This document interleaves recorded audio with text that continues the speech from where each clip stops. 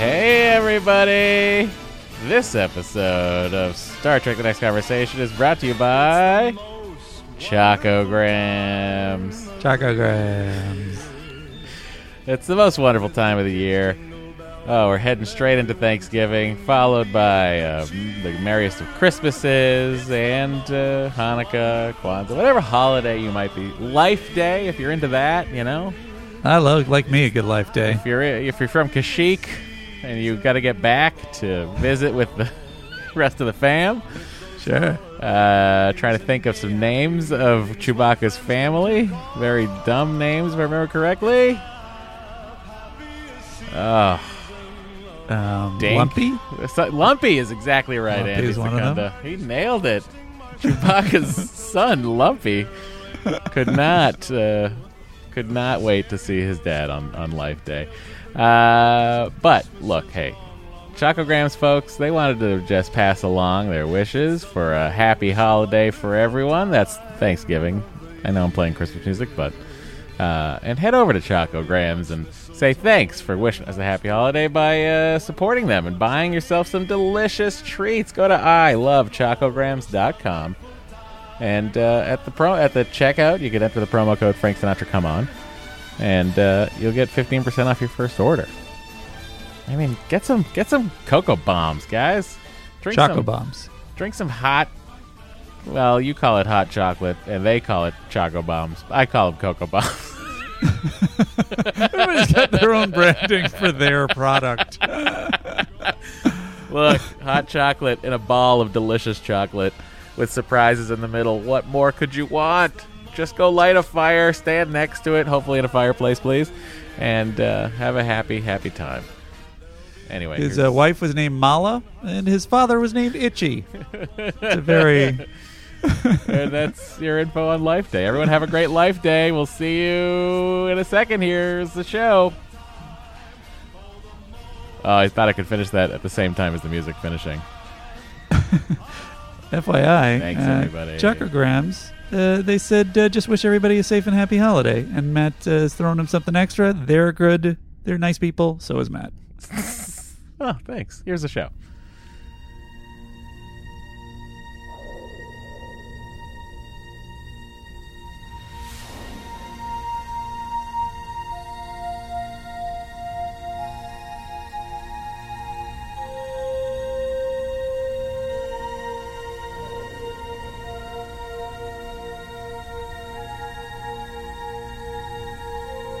Podcast, The Final Frontier. These are the conversations of the friendship Matt Myra and Andrew Secunda. Their continuing mission. To seek out old adventures with contrived civilizations. To boldly watch episodes that one of them has watched before.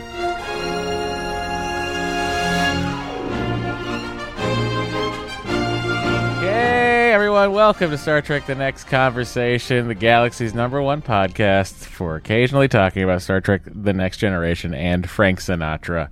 I'm Matt. I'm Andy. And I'm Devanani Rao. And I'm God. And I'm the deputy. And I'm just an old man. And I'm out of touch. And I'm not daydreaming either. And I'm not used to dying. And I'm no spring chicken. And I'm getting younger. And I'm... Well, look at me. And I'm annoyed. And, I am not good at politics. And there we go. Hi, everyone. Hi, everybody. It's time for, season 6. We're winding it down. And we're going to talk about a special episode this week. It's called Frame of Mind, and I'll answer the question for everybody. Matt, would you have them watch this episode? No. It does some things well. Frakes is great in it. Some excellent acting happening in there. Yeah. But I mean, look, it's a divergent episode. It's a very different kind of episode. It is a different kind of episode. And, I mean, let's be honest. I just really wish Beverly would stop having plays. They seem to really affect everybody. What happened last time? That was the Cyrano de Bergerac with Barkley. Oh, yeah. Broccoli. Broccoli. And then he became super smart. I mean, it's just like her plays they're just topsy-turvy. Is that the source of the trouble? I think so. Wow. That's an Don't want to interesting spoil theory. anything, but least valuable player. Beverly Crusher, theater director. Oh, boy. She is an actress. With that said, it should probably... let's head over to the Admirals Club, shall we? Very good. Go to iTunes, leave a 5-star review, and join the Admirals Club. Matt, how do they get into the Admirals Club? Just head to Apple Podcasts and leave a 5-star review. You'll be welcome, granted access to the Admirals Club, and we might just single you out and read your review. As long as it's 5 stars, right? Whatever you want. Andy, who are we talking about this week? The first one is from Milanovic 72, who's entitled Admirals Club admittance is entitled Omar and Andy with an I. And Milanovic says, "Hi, my name is Omar, and I have a cat named Andy, short for Andromeda. Love this show, found it several months ago, and finally caught up. Can't wait for the rest."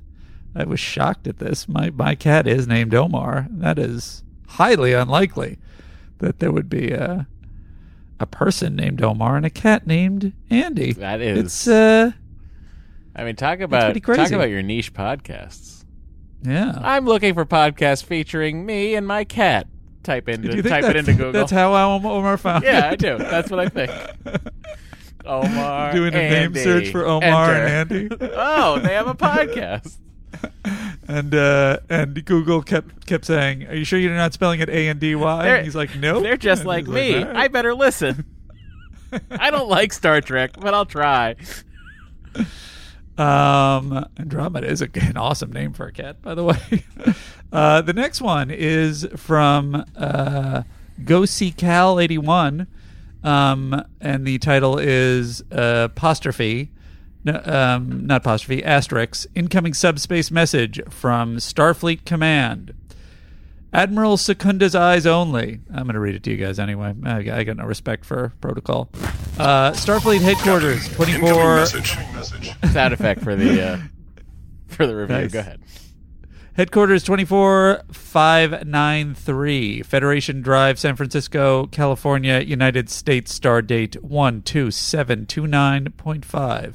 By order of Starfleet Command, in recognition of services rendered to Starfleet, the United Federation of Planets, and advancement of galactic peace and stability, Admirals Andrew Secunda and Matthew Myra are hereby, from this star date forward, promoted to the rank of Admiral of the Fleet to Admiral of the Rear.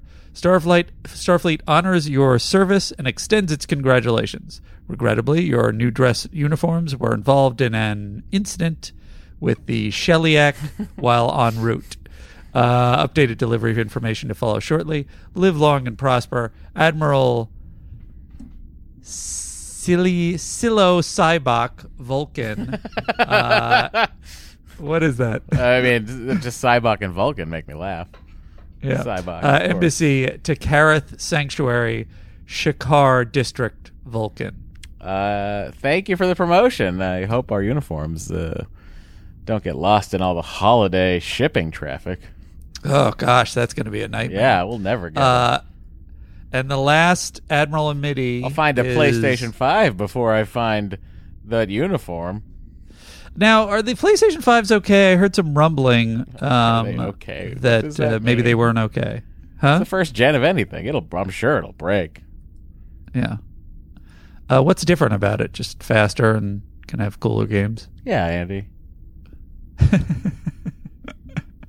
All right. ATT Philippines Sapat is awful. That's just taking a shot at ATT, which is reasonable. I've had my problems with them also. You mean American Telephone and Telegraph? I assume so. Okay. Because I think its support is awful. Okay. So and this we got a 5-star review because of that. I think that's just their name. Oh, I see. Okay. That's not the Continue. title. The title is Andy sums it up perfectly. And then the bulk of the message is, it's just, quote, it's just short of meandering, then it ends. Andy Secunda. I guess I said that at some point in the last podcast. That's pretty much us to a T. And sometimes I wonder if I was describing us, or I was describing. Guaranteed. You weren't. You're never. You cannot take that kind of a macro view of anything you're currently doing. That is inaccurate. I've described the show as meandering and all over the place many a time. Yes, but not so succinctly as that. Well, that's saying true. It wouldn't have been and then it concise. ends.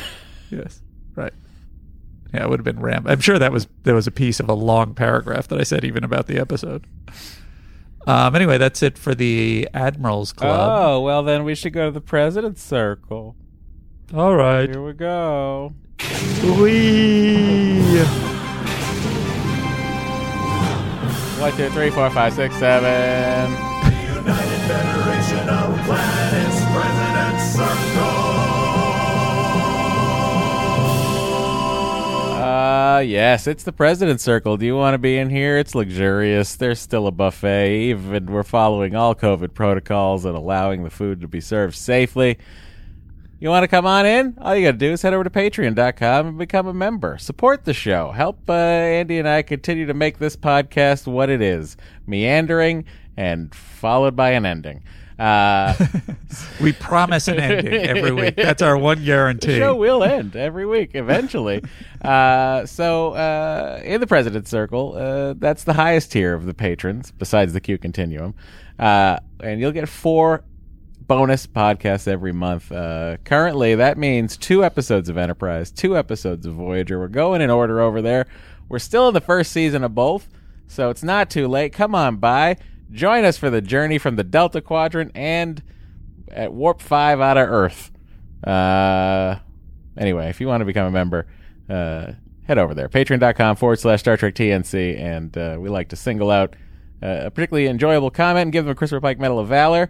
Who is it this week? This week it is Lieutenant J.M., who writes us, random observation that's always bugged me over all iterations of Star Trek. When they hail other ships, or anyone really, could they possibly give the person on the other end more than 0.5 of a second before deciding there is no response? I picture the person on the other end hearing a hail notification, putting down their ham sandwich, dusting the crumbs off their hands, swinging their feet down off the console, cut back to Worf. No response, sir. Give them a minute. Jeez. I like that you think everyone that they're hailing is eating a sandwich. That's what I would be doing. Hang on. Oh, they fired weapons. I got more often than not. I got mayo on the console again. I got mayonnaise on my keyboard today. Yes, it was today. I got mayonnaise on it. You did. And it was like, I just got so sad about it. Because I was like, this is the fattest thing I've ever done. That can't be true. I've done fatter things than that today. Mayonnaise just went up. Just alone in my office, and mayonnaise fell on my fucking keyboard. Was it? What kind of sandwich was it? I like to. If you were just eating raw mayonnaise, then it was the fattest thing you've ever done. I like to make a cold cut sandwich every now and then, but I treat myself on the weekend. Sometimes I'll order some French rolls from La Brea Bakery. Oh, nice. What was the meat? I don't want to say. It was bologna, Andy. It was just bologna. It was Oscar Mayer. You didn't want to say that because you knew bologna. And it was cheddar cheese. It was a bologna and cheese sandwich with mayo. The end. Right. And you didn't want to say that because you knew mayo shouldn't go on that sandwich. Oh, absolutely, mayo should go on that sandwich. What are you talking about? Oh, what are you talking about? Mayo doesn't go on a spicy mustard on that? You're crazy. Yes, that's what goes on a bologna or a salami. Oh, I disagree. A bologna. Feel free to vote. A mortadella, as my people call it. If you're in the Patreon, you can vote in the poll. What goes on a bologna sandwich, mayo or mustard? Andy's running that poll currently. All right, I will do it. Can't wait to find out. Tune in next week, everyone. Let's see if I remember. That's yet another reason to join Patreon. On top of that, you get into the Priority 1 messages, which we're going into next, and I will pay special attention to your messages to us first. That's right, and that means that you have the Priority 1 message. Priority 1 message from Starfleet coming in on secured channel. Our first is from Lieutenant Brett Schofield, who writes, I came across this on a Reddit recently. Someone months, this is going to be that link I sent you. Someone, and I've got this, by the way, from many, many people. Someone some months ago spotted Devanani Rall in an AARP commercial. Is that real? Many people sent this to me. I finally realized, all right, we're going to have to put this on the show. Here it is, everybody. Ladies and gentlemen, Devanani Rall driving around talking about what it's like to be in the American Association of Retired People. Are you 50 or over? Let's take a ride and talk with some folks about the AARP Auto Insurance Program from the Hartford. So, pal, how'd it feel to turn 50? I feel great. My family threw me a party. We celebrated. Well, don't listen to him. He's controlling your mind and your emotions. Then you know that the Buck's got your back. The Buck? The Hartford Buck. With the Hartford, you get great savings and exclusive benefits. Wow. Is that for people over 50? Yep. That means me now. That means you, man. That's why you're driving with me. AARP. Look at how charming he is. He's very That's charming. What's dangerous about him. If you look out the back window, there's a lot of edits happening here. Won't go up if you're in an accident. I guess this is the long one. This is the 2-minute, full 2-minute version, yeah. Yeah, so where they could show all that kind of real loose, organic improv. Here, let's talk about lifetime renewability here. Let's see what Matt has to say. Hi, I'm Matt McCoy. How long have you had your car? Whoa. What if we had Hi, I'm Matt McCoy along with Hi, I'm Devanani Rall? Yeah, Let's see. Here we go. Let's see how fast I am here. Hi, I'm Matt. And I'm... I fucked it up. Anyway. It was a hard move. Matt McCoy is on all kinds of AARP Hartford Insurance commercials, so way to go. It's a good bank for Matt McCoy. Sure is. It's a national ad. I don't know if you knew that, Andy, but according to iSpot.tv, and the response has been 76% positive. Hey, Matt, should I get back into commercial acting now that I'm unemployed? Oh, for fuck's sake, yeah. Why aren't you doing it right now? What are you even talking to me for? Get out of here. Go sell something. It was the worst. I mean, if any of you people are people who are going to pay me to just hire me with that Secunda name that's so valuable. Look, then, Andy, you're one. I'm Andrew Secunda. You're one Stephanie Courtney away from being a gajillionaire, you know? They just lock you into that. That would be so sweet. If Andy became the new Geico guy. Oh, Jesus. Wait, isn't the Geico guy a lizard? Yeah, but you'd be a Geico guy. He'd be the Geico gecko, and you'd be the Geico guy. It's a two-hander. Yeah, nobody trusts that gecko. It's a two-hander, Make it a person. It's a two-hander commercial. You see, I'm pitching the whole ad. I'd also accept that. That's fine. See you in the Gecko. What? Yeah. Gecko, come on. What are you doing, Gecko? I'll be the straight man. I don't care. I'm just trying to save you some money, all right? You were so small, I almost stepped on you. That's not nice. That's a pretty good gecko, man. Thanks. I'm saving. That's accent so much corner. money off of all my insurance. All right. I'm going to go, Andy. You've got it. He's also someone who watches commercials. I haven't watched commercials in about 20 years. Andy, why don't you tell the people how to save money on their insurance? I got to go. He doesn't even cover the copy? I got to do that? Part of the two. That's how it works. Sorry. Lieutenant Rob Baptiste writes us, so many comments on what time of day it is on the ship. It's probably fresh in my mind from an Enterprise rewatch. We talked about this a lot last week. But in Season 2, Episode 5, it is implied... Wait. It says 2 times 05. 205. 205. Oh, I see. It's not it's the X, I think, is a mistake. No, that's how it's written. That would be that's how it's Season written. 2? So it's Season 2, Episode 5? Yeah. I don't know. It says it is implied that, and it says spoilers. So I don't know. It would be spoilers since it's in the past for us. No, the spoilers. He's talking about Enterprise. Oh, Enterprise. I'm you sorry. Read it. You read the words. I know. I didn't process the Enterprise thing. Gotcha. Okay. It is implied that for proper political and diplomatic courtesy, a ship should be syncing its on-board time to the time of the planet they are visiting. So the time of day on a ship is likely constantly in flux to get in sync with the planet they are headed towards so that our senior staff is awake during the host city's daytime. And then Lieutenant Chris O'Neill adds, that sounds brutal, especially because planets will all have different day lengths. If you think scheduling a Zoom meeting with people in different time zones is hard, imagine scheduling across the galaxy with beings that have completely different understandings of time. And then Frederick Rombouts adds to that, but in Masterpiece Society, Troy says she couldn't sleep because she must still be on Enterprise time. To be fair, they weren't expecting to find a colony there, so maybe they didn't have to sync to the ship's clock. That's probably very true. They probably just were like, we're going to go about our business and not run into anyone. But wouldn't it just be standard protocol? I mean, they're not going to say, all right, on this planet, we're not going to do that.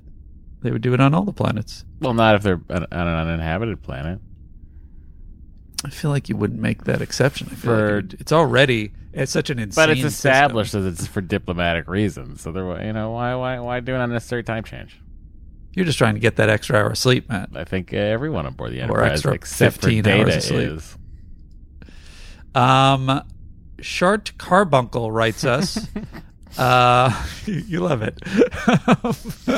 It stuck out to me that people involved in the chase, the last episode, consider it to be a particularly Roddenberryan episode. The Great Cuckoo Bird was on record as despising, quote, the ancient aliens concept, the idea that human development was started or influenced by an outside force. He thought it diminished human accomplishment. To quote Gene, quote, ancient astronauts didn't build the pyramids. Human beings built the pyramids because they're clever and they work hard.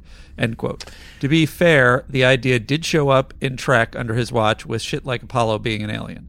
For more background, the concept was popularized by an idiotically earnest book titled Chariots of the Gods, which was published in 1960. Do you know that book? Yeah, it's the television show Ancient Aliens is completely based on. Oh, is that what it's based on? Yes. Which was published in 1968. So this stuff was in the zeitgeist during the production of the original Star Trek.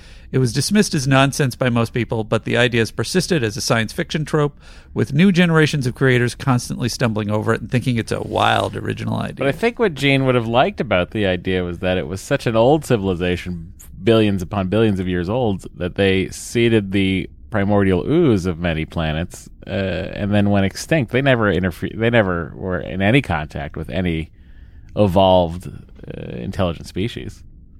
You're saying thus reestablishing thus, yes, humanity awesomeness. did do it on its own, Gotcha. It also reveals to what degree, I guess it really is. It really says it right there. He thought humanity was, I guess superior is the wrong way to say it. He was proud of humanity and all it had accomplished? He was proud of humanity, but it is presented that humanity is kind of awesome in comparison to other species. The other species are fake. Right, but it is interesting that it's like it's xenophobic against species that we haven't met yet. But it is a little xenophobic nonetheless. It's sort of touting humanity, which is great, but touting humanity is superior to other species. Fake species. Which is problematic. Huh? How is it problematic? They're fake. There's an attitude that is, I think, questionable. Okay. I can't get down this road again. I just don't think humanity is that great. I'm taking a left turn. Left turn. Light's red. I'm taking a left. Oh, God. Oh, God. All right. Enjoy yourself. Should have taken it right. Mark C., transporter chief of Rupert Crandall's Inside Straight and tour guide and gift shop manager for The Artifact, says Andy and Matt pondered why the Kurlan Niskos was being kept on a starship rather than in a museum for scholars and the public to study. Well, Picard's desire to hoard valuable artifacts for himself continued. We briefly see the Kurlan Niskos in Picard when he visits his private storage room to look at Data's painting of Daj Soji. Leaving aside that terrible plot thread. He just kept it. That's so funny. Picard clearly decided that no one else should get to enjoy the incredible find since he locked it away. That is hilarious. I like that. That is. This is mine. No one else may have it. No one else touch it. That's Medal of Valor worthy. 10,000-year-old artifact. What's that? Medal of Valor worthy. That was a great one. I enjoyed that. You know what? You're right. That should have been. I mean, I'm not posthumously. You're still alive. Wow. I'm retroactively also giving you a Medal of Valor. Lieutenant Jane Sukomsky writes, I can't help but wonder why the Vulcans weren't part of this, quote, chase. Surely Vulcan scientists would be at least as informed as Klingons. Valid point. She's saying why weren't they? I don't know. Really, I can only say writing-wise, the reason they weren't there is because the humans already get along with the Vulcans, and so it would be less impactful that they were patching up their differences through this new piece of information. Yeah, and I bet that Romulan would have contacted the Vulcan ship on its way out. You think it would have? Yeah. Maybe we're not so different. We already knew this. Perhaps another day, then. This one's a long one, but I thought it was interesting in regards to archaeology. Lieutenant Gil Renberg writes, I'd like to challenge Professor Galen's description of Picard as someone who could have been the, quote, foremost archaeologist of his generation. I come at this from the perspective of someone who has a PhD in classical studies and therefore has direct experience with archaeology and archaeologists. The idea that a professor can look at a student and be confident that he or she will develop into the top archaeologist is preposterous. Not only are there numerous gifted archaeologists, but there isn't anyone who stands head and shoulders above all the others. While there is usually a, quote, foremost expert regarding a specific site, such as the ruins of Pompeii, there is not a single person who is the foremost archaeologist for all of the ancient Greek or Roman world. And even if there was, what about those who study the archaeology of China or the Aztecs, of Native American tribes, and so on? Clearly, the planet Earth does not have a foremost archaeologist, so how could the Federation? This seems to have been an unnecessary way for the writers to sell viewers on Picard's intellect and abilities, rather than just being a promising student. I would say the most promising. Yes, most of the time. But like, if you think of like Zahi Hawass, who is the guy that he's an Egyptian archaeologist. Is he the one who found King Tut? No, but he is like the Egyptian archaeologist. Like, he's the expert on all of those Egyptian finds. But I think that's Gil's he's in point. All the TV shows. He's in all the TV shows for Egypt. Yeah. Or is he? Yeah. So that's all Gil's point, is that you can say that someone's the best in that category. You can't say that they're the best archaeologist because everybody's the best in whatever their category. I mean, I would say that he's probably the best because he's the only one I can think of off the top of my head that's a real. Therefore, he's the best. He's the most famous in Matt's mind. Yes. I'll accept that. Gil continues, as an aside, I'll add that I find it interesting that Starfleet Academy would employ one of the top archaeologists around, if not the top archaeologist. Today, the world's top archaeologists are at the elite schools where you would expect to find them, while our military academies have no need of such expertise. But in the future, when exploring new civilizations is so essential to the mission, Starfleet Academy makes a point of hiring someone who would otherwise be at Harvard or Oxford. Exploring new civilizations is so essential. But wouldn't they also, wouldn't they also, find a lot of ancient civilizations on planets where there is no current civilization? So wouldn't the archaeologist be useful there? I'm disputing Gil here. I think you're saying the same thing, though. Isn't he saying that the top archaeologist would be working in an elite school as opposed to in a military, being enlisted by the military? I mean, look, you could go to West Point and I'm sure take an archaeology class. Right. He's saying, though, the best of the best would be in an elite school, whereas, at least I think that's what he's saying, whereas the in Starfleet is mostly interested in exploring new civilizations. Yeah, but I would say that the preeminent science school on Earth is Starfleet Academy. Therefore, the elite school is Starfleet Academy, is your point. Yeah. I think that's fair. I mean, obviously, as we see, I mean, eventually you'll see it, but Oxford is still around in Star Trek time, and Oxford has, they have great professors there also.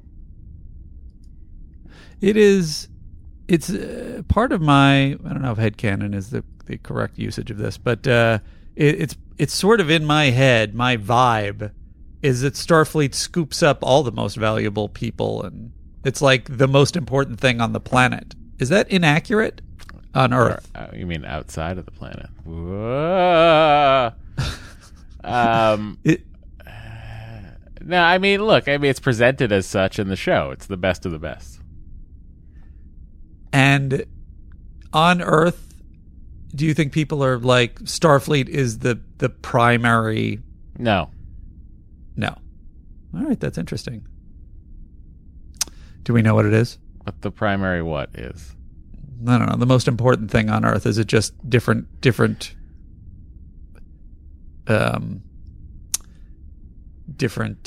industries and different specialties, and there's no one thing the way it is on current Earth.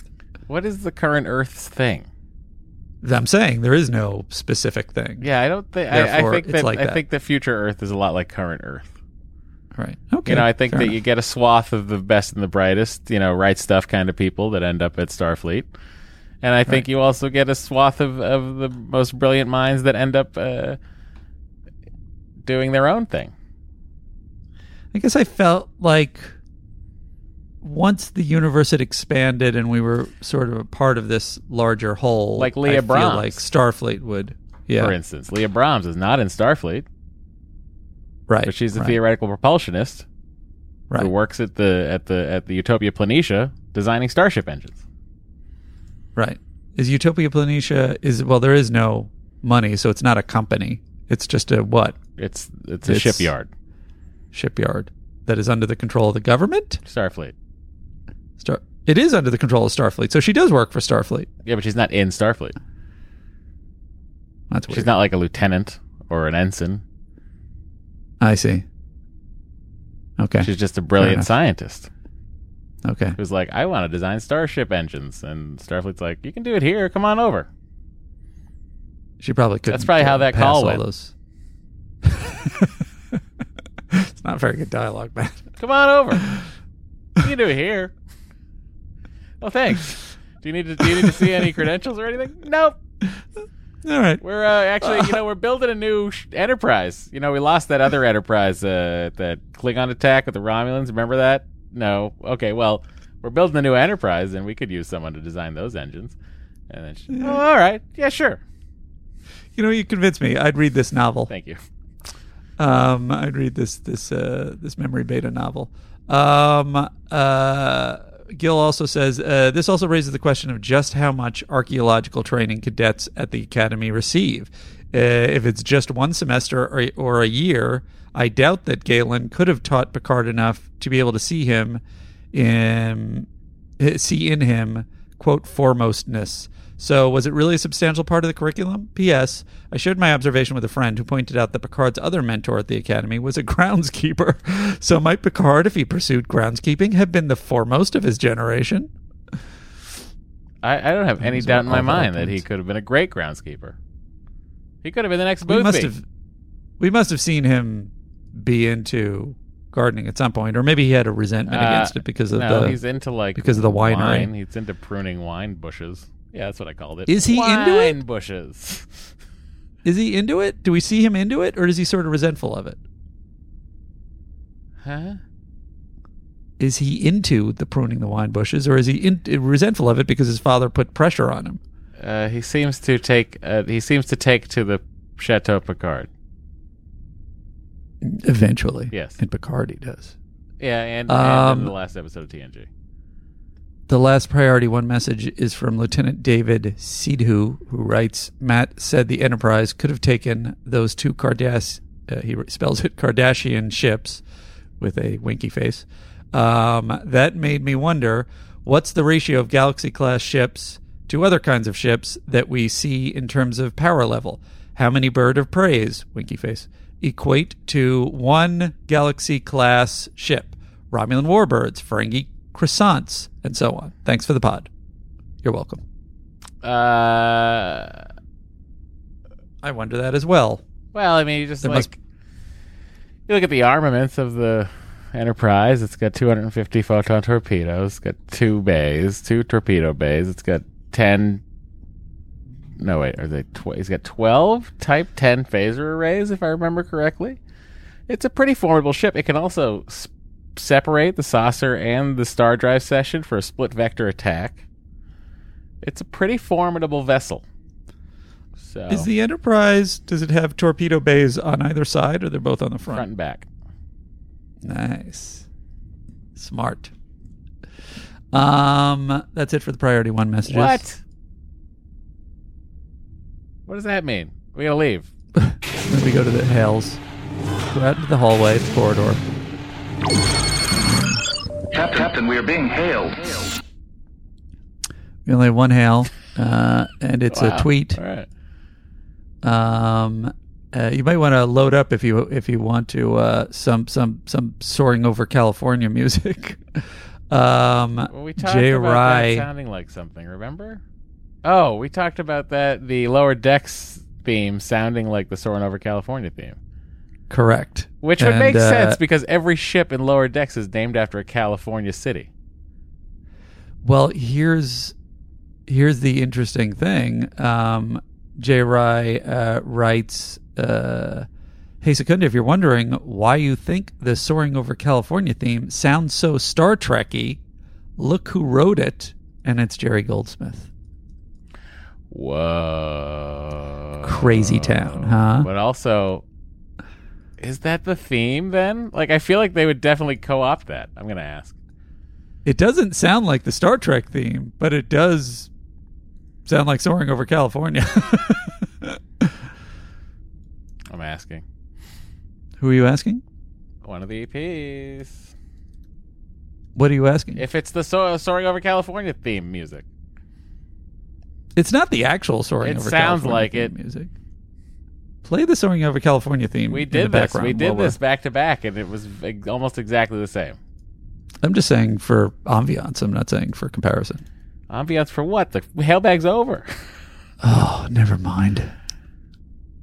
Here. Oh, wait. No, I just want the music. I don't want the whole ride. Although I guess the ride doesn't have any. Play the Soaring Over California suite. I think it's just one song. One.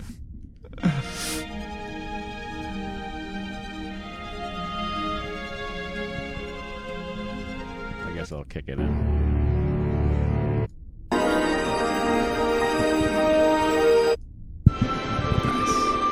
I got to get back to Disneyland when it's safe.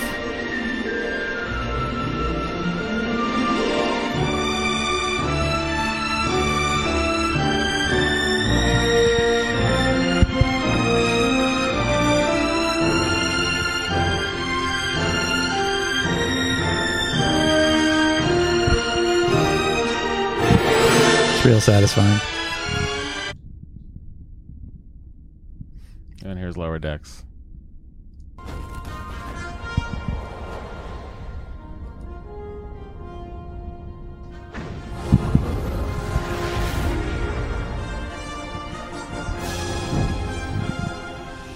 It's not the same, but it is very close.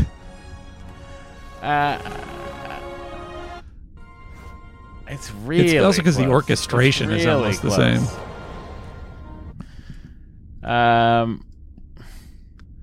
It's very close. Anyway, Yeah. you don't want me to ask? Yeah, ask. I wasn't saying don't ask. All right. What's happening now? We closed the hail. What is happening Did I close now? it? Did I close it? Yeah, close it. Radio frequencies closed, sir. Well, Now is when you want me to it's say. time for the best segment of all time.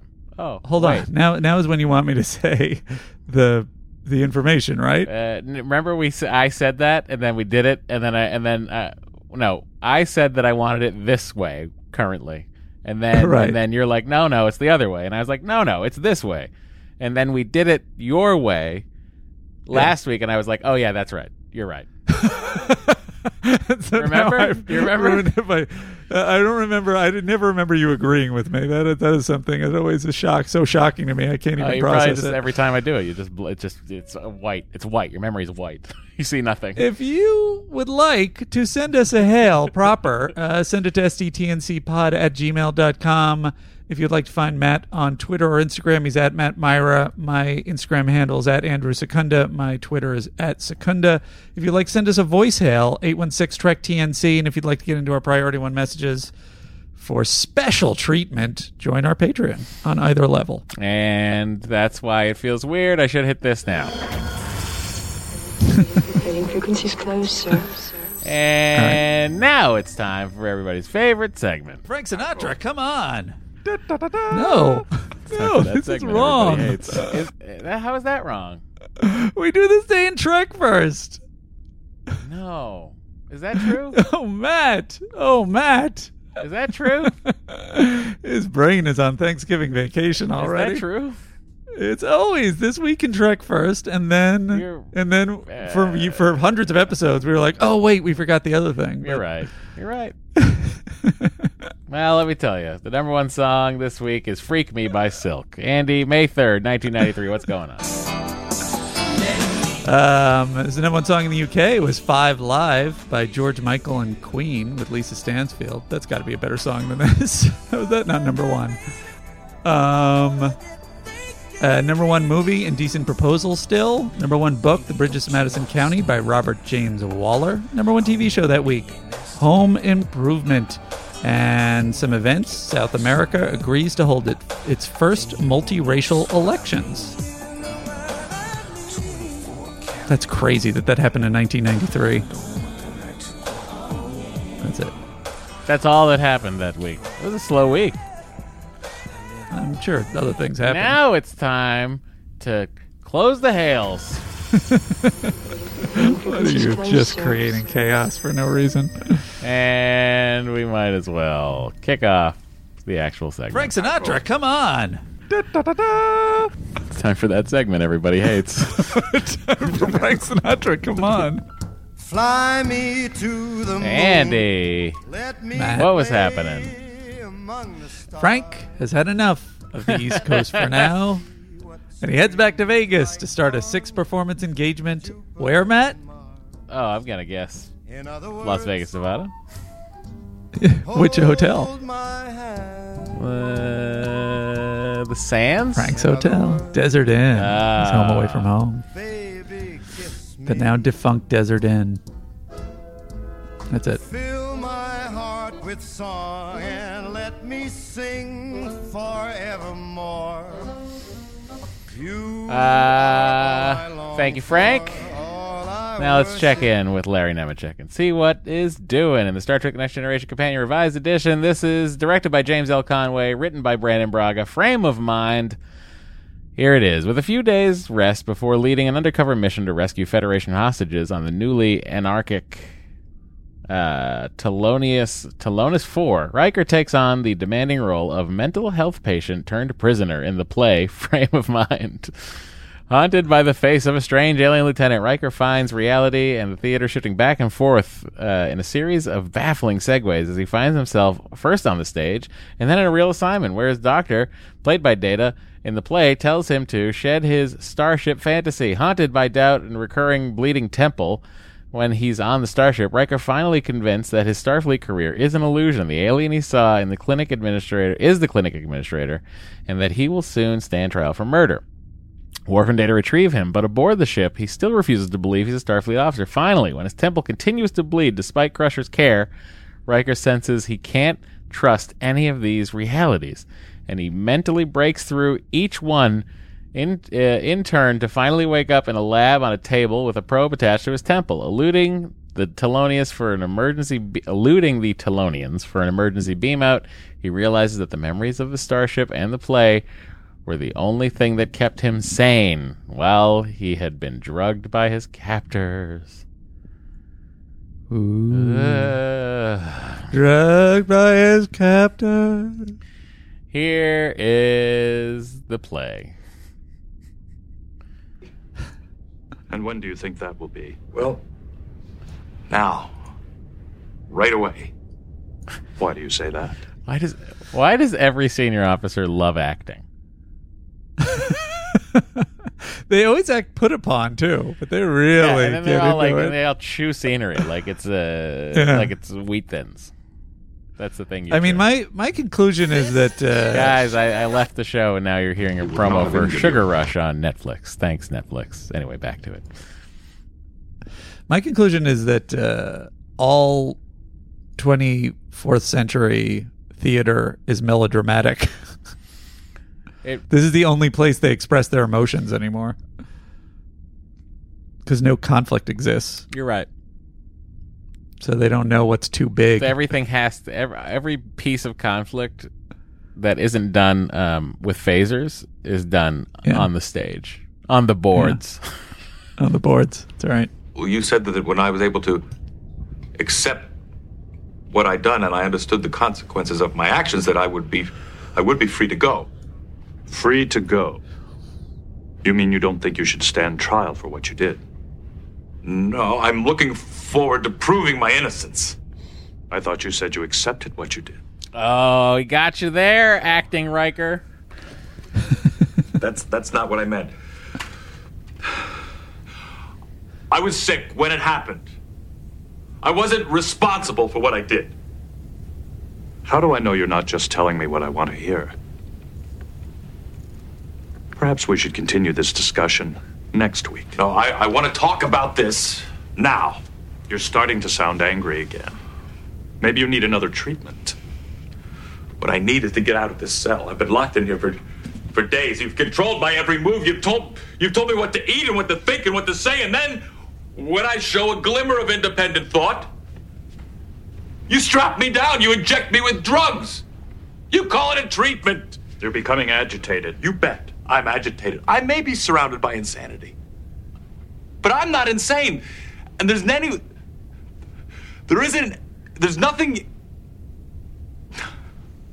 Sorry. Could we go back to your becoming agitated? He's such a good actor that he's bad at acting like he's forgetting lines. I don't know if that's a good actor.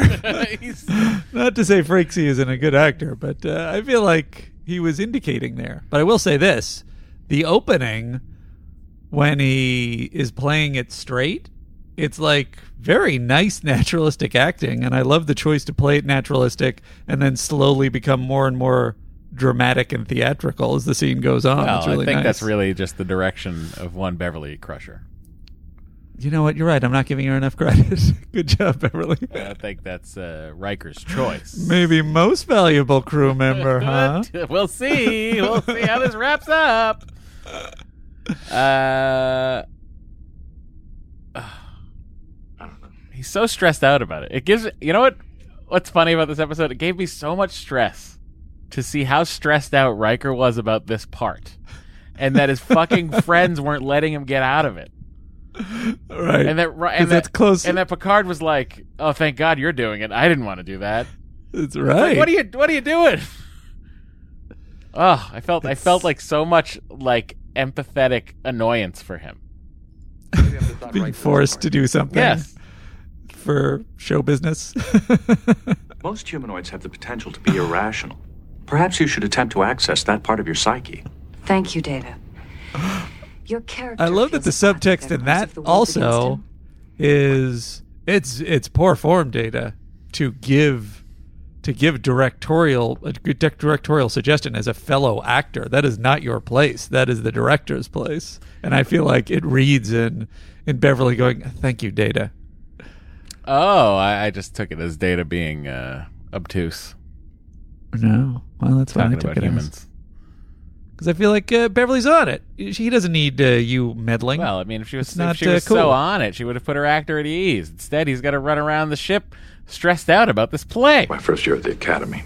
Yes, that's what your character is going through. But I want you, Will Riker, to relax.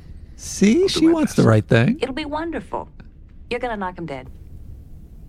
Right. Unless you go insane, for real. Unless you're for reals, he's crazy. You control my every move. You tell me what to say, what to think, what to eat, what to say, what to think, what to eat. There's also a huge commitment while he's of independent thought. You strap me down, inject me with drugs, call it a treatment. What do you think of that specific acting from the background who looked at him? Give him a look. Looked at him like he's crazy. I may be surrounded. Well, that's what I was thinking is how it's really funny to think of him walking to and from the rehearsal space and just everybody being like, what has happened to Commander Riker? Jesus Christ, look at this guy. Oh, is Jellicoe back? I didn't hear. Oh, no. We back to 4 shifts? I gotta go. By insanity, but I am not insane. Wait a second, I get to work less. That's great. Excuse me. Side note, this species is... I guess it's the species they mentioned that's on the planet, but why does that not bump anybody? What are you talking about? Oh, wait, it's all in his head, Yeah. so that's why. Yeah. Never mind. So we're already in his head. Correct. And the previous scene was also in his head? The previous scene was in his Where he's head. rehearsing is also a memory? Yeah, I don't think we see anything of the reality until the very end of the episode. Right. Talonis 4? Didn't their government just collapse? It's in a state of total anarchy. When the Prime Minister was assassinated, a Federation research team was on the planet. It's believed that they were forced into hiding. Well, your mission will be to locate and to evacuate them. Can't they go to the local authorities? There are no local authorities. The government is splintered. It seems that there are various factions vying for power, and they're desperate for weapons or technology of any kind. Apparently, some of the factions have resorted to torture to gather their information. Well, You mean tying someone to a chair and punching them? No, torture, number one. Torture. I'll have to go down there That's a joke for the presidents and lieutenants. Agreed. Mr. Worf is ready to give you a detailed briefing on Talonian Whether culture. Batman's a torturer or not. Well, check it out. I guess I'll have to back out of Beverly's play after all. Oh, no. No. Fuck, there will be he plenty had an of time out for here. that. We God haven't arrived damn it. at Talonius for another 5 days. So anxious about And this. I besides, hate if it. you back out, she'll come after me to play the part.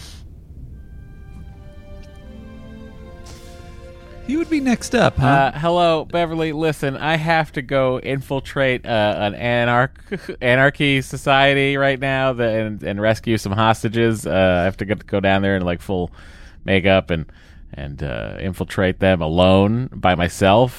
So can't do your play.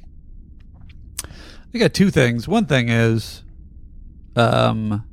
nobody, the commander nor the captain should be required to be in a 2-person play.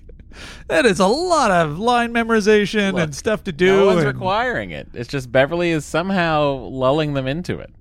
Maybe she's injecting them with something when they go to sickbay. Oh, maybe she's a mind controller. Interesting. Yes. It's the only way she gets anyone to agree to do her plays. Andy's theories are very interesting because he's really smart. And the other thing is, I understand this is just the pretense of the show. Riker should never be going on some kind of infiltration mission. They should have a specific team of people doing it. He's too important to the ship. It's insane. I agree. The southwest quarter is over 200 square kilometers. That's a lot of land for one man to cover. I guess I'd better pack an extra pair of boots. They do not wear boots.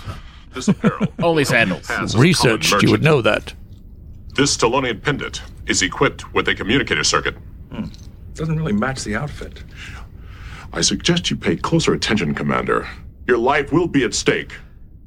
Did this strike Do you you as kind understand of what I am Q and saying? Bond, Of course Matt? I do. Did I say that again, Andy? Did this strike you as kind of Bond and Q, that interaction? I didn't see it, but now I see it, and it does now. Thank you, Andy. Yeah, sure. I'd like it returned intact for once. Because you will be posing as a merchant. Stop playing around, Commander Riker. Traditional bartering ceremony. You will be judged on your prowess with the blade. This is very silly. It's truly, the only thing that makes this ridiculous.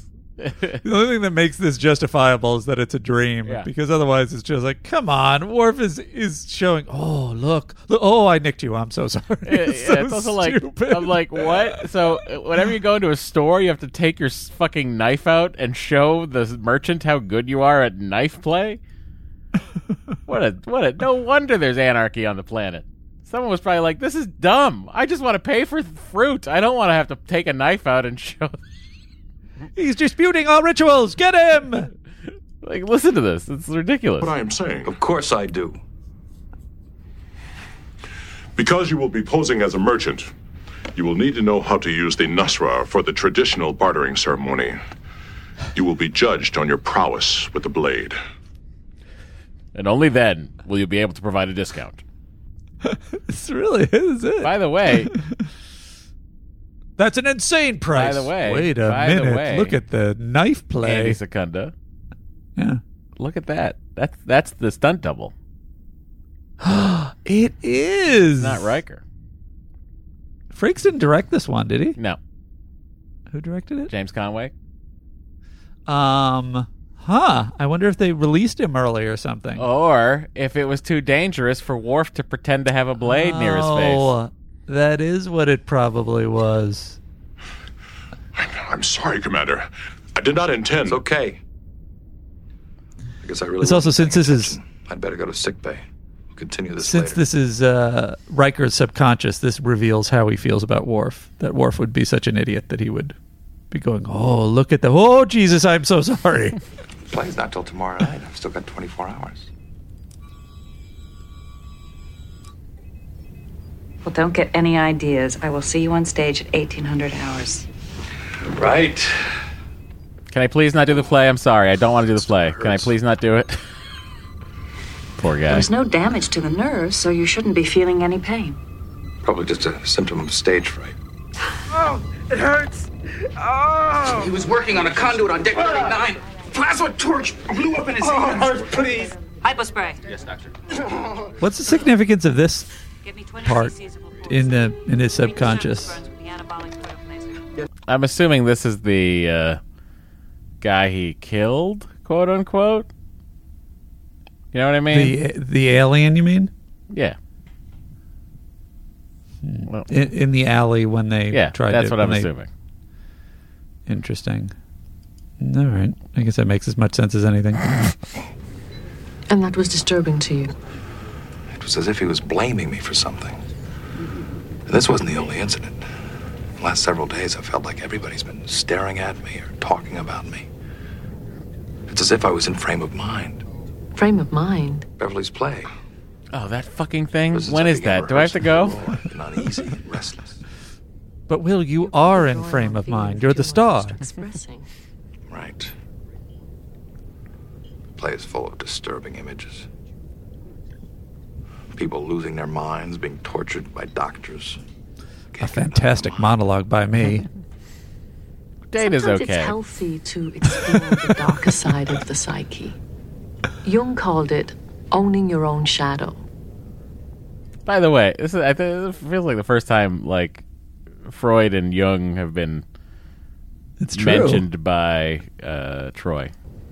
Yeah. This could be a sign that you're finally remembered she was a psychologist. It's becoming more than just a role to you. Maybe you're right. Don't be afraid of your darker side. Have fun with it.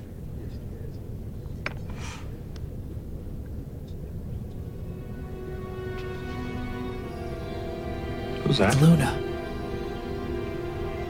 You just missed him. Is there a new lieutenant on board?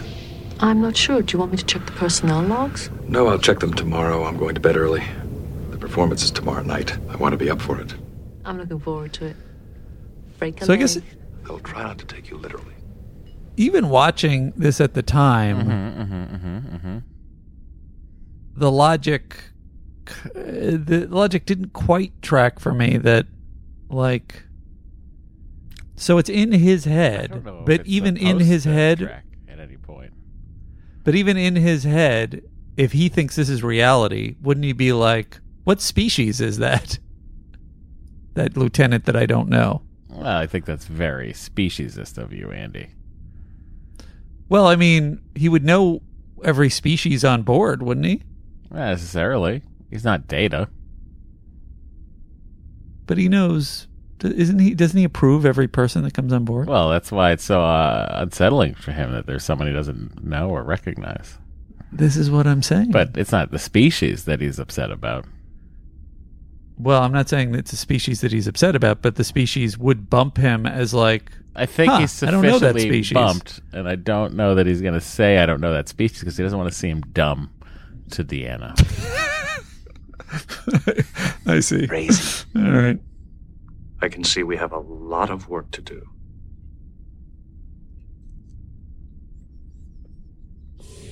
Nothing you can say will change the fact I'm innocent! I'm not crazy! I'm not crazy! Not crazy.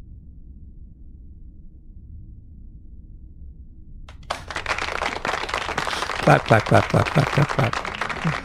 Seems like that's not a strong end to the show.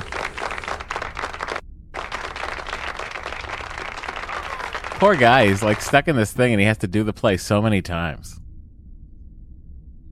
Tell me, where were you a moment ago? I was on the Enterprise. I was in the middle of a play. But it was here. It was not real. It was on a stage. I can assure you this is not a stage. Do you remember your name? I'm Commander...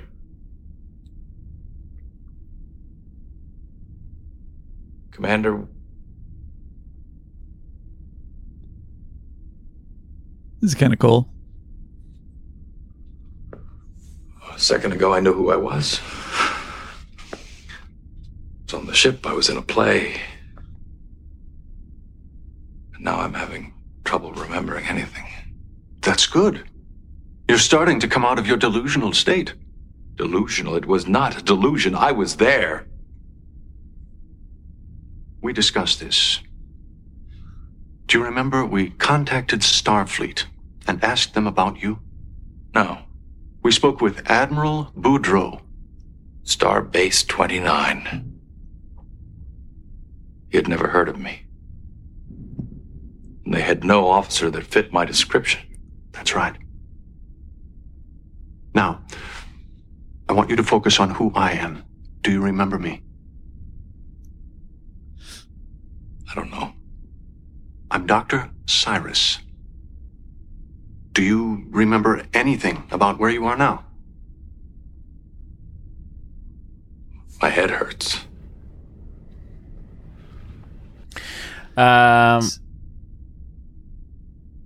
This is yes where I get into. I would say through most of this episode, I was surprised that you didn't like this episode because I thought it was really cool how they were going about it, and that it was. I mean, I think it's well executed. I was sort of ahead of the plot that it was, which it maybe you're supposed to be, that it was like obviously somebody was torturing him and fucking with him and slowly trying to break him down. But I thought it was really interesting to have him constantly like reality kind of breaking around him. You know what it felt like to me? It felt a lot like Schisms. Have we seen Schisms yet? Yeah, Schisms was the episode where they all go recreate the alien torture table. Yes. You know what I mean? Well, because they're all like slipping, like he's being taken in the night, but there's no records of him leaving. Definitely very similar. Wait, is that the one? Yeah, yes, it was very similar to that. And it was Riker had a big part in that episode, and this felt they should have chosen somebody else. Very much like that episode to me. I totally agree. And I wonder if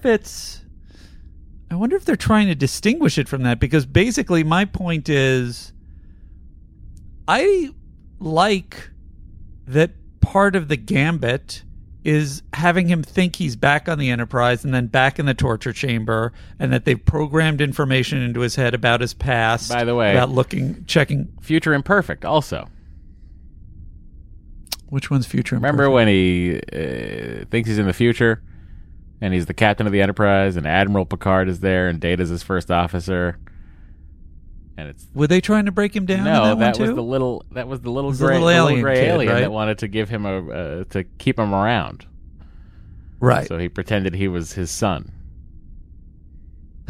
Right. That's so silly. Yeah, right. It's true. Well, people are always constantly fucking trying to mind fuck poor Riker. But I guess what I'm saying is, I don't like the reveal in the end that this was all in his head and he presence of the Enterprise is his subconscious mind trying to maneuver its way out. And I don't like it for a couple of reasons. One, I don't like it because I don't buy stories. And there are a lot of them where it's like someone's doing a mind, invasion kind of a thing, and then within their person's mind themselves, they're so strong and powerful that they figure their way out of the scenario. It's like you were at the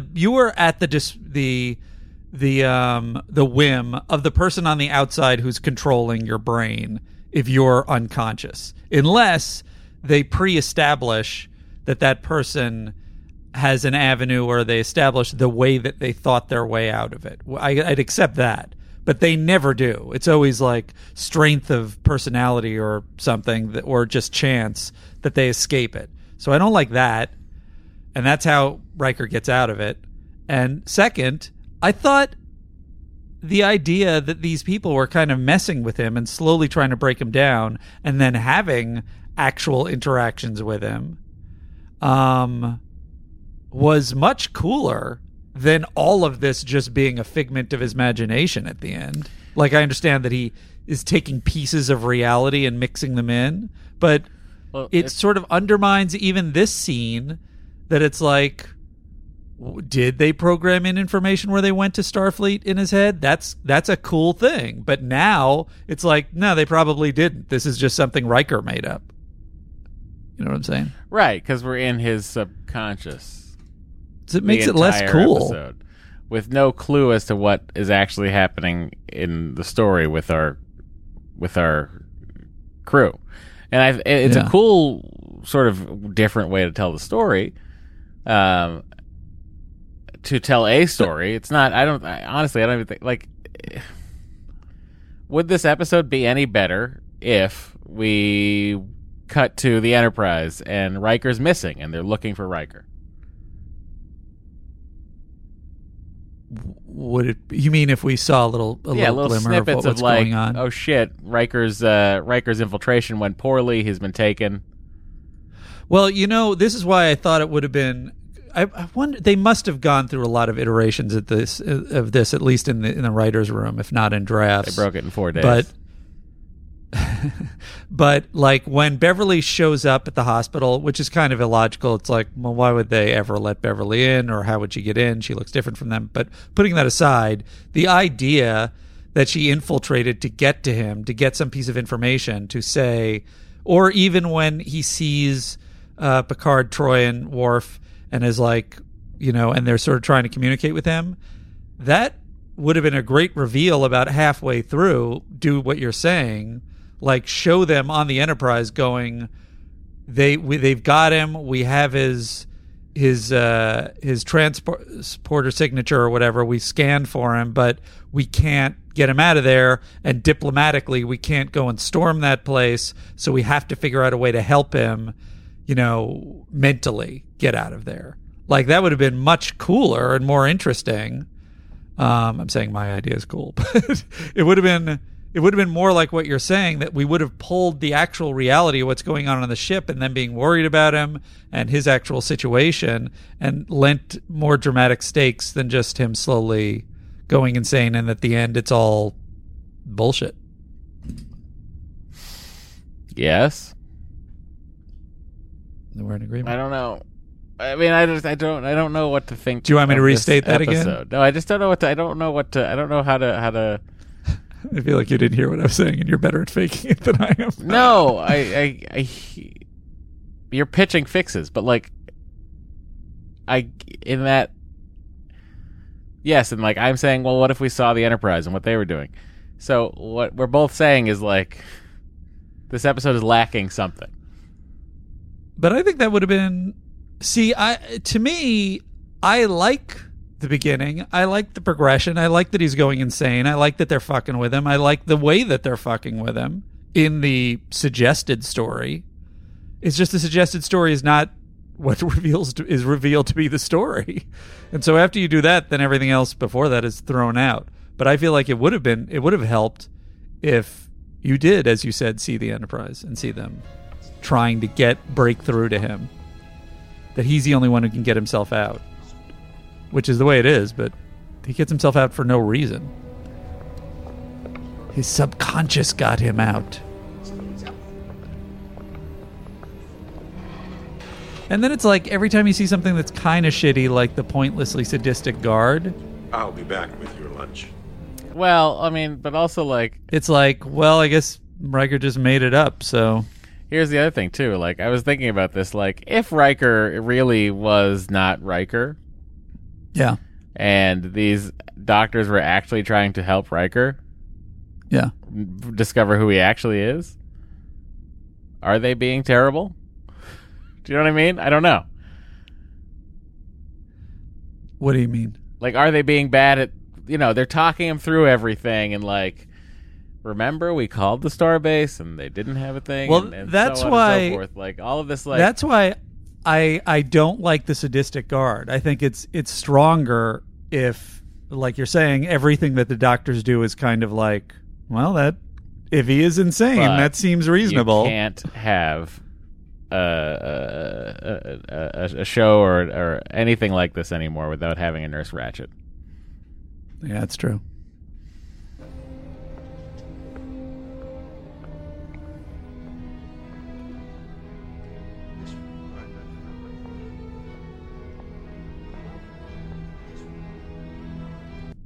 There are at least a dozen of us here, maybe more. We were kidnapped, brought here against our will. By the way, more interesting episode if there's like a dozen Starfleet officers in this place. Yeah. Saunders was on the Yosemite. They did something to his mind. I think they're trying to get neurochemicals from our brains. Staffco was with me on the Yorktown. I don't know what they did to him. But what species are you guys? I'm Riker. I don't know. We're going to get out of here. Are you making fun of me? Because that would have been my question there. Is like, wait, you were on the Yorktown. What species are you? They're going to beam us out of here any day now. I'll ask them to get you out, too. Even in his subconscious mind, wouldn't he ask that question? Wouldn't he be like, oh, wait, are you guys on the Yorktown? Because maybe in his subconscious mind, he knows what species they are. Right. Doesn't, Bloom to Yorktown. But aren't they the species bump him at all? Aren't they the species of this planet, or do other species look like them? But is the this question. planet had a Federation research team there, which tells me that they're at least friendly with the Federation, so there could be some of them in Starfleet. This lady played the Borg Queen in the show. In anyway. Voyager? Yeah. Now, and I've made contact with another officer. Talking to your starship again, Yaya? No. It's a spoon. Don't let them tell you you're crazy. How does he know that the spoon isn't a communicator? He doesn't know what the spoon's communicators look like on this planet. The common area. Maybe she programmed one into a spoon. That lady was also a Romulan lady named Varel in the next phase. Is there a claim to fame here? I only thought I recognized her, and I think I recognized her from these things. Gotcha. Let me see if there's another claim to fame. You're welcome to try it. I'm not that far gone, am I? Of course you are. Your name is Mavek. Shitbag. That's right. Not bad for a crazy man. I am beginning to remember certain things. But why am I here? I remember when they brought you in. You were struggling, screaming. We could barely hold you down. In fact, just getting the blood off your hands took over an hour. Blood? On your hands, clothes. You didn't just kill that man. You mutilated him. What are you talking about? I didn't kill anybody. I'm afraid you did. You stabbed him. They found you near the body. The knife in your hand. No, I was just trying to barter with him, and I accidentally slipped. And if you ever get out of here, you're going to stand trial. You're lying. I imagine the punishment will be quite severe, considering you stabbed him 9 times. No! Cool reference to Ferris Bueller there. 9 times.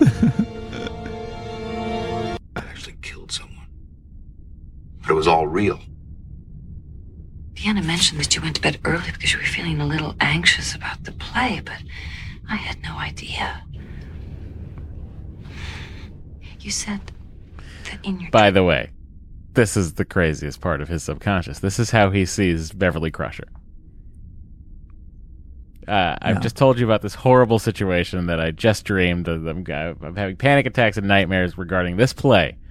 And what you're going to ask me next, our entire friendship will hinge on it. Feeling a little anxious about the play, but I had no idea.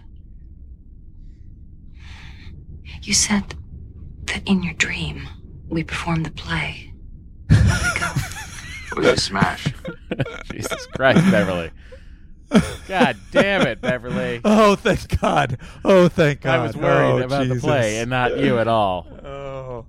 Oh, Jesus. When you started to say you had a nightmare about the play, I really was worried. Oh, thank God. Okay. And when I show a glimmer of independent thought.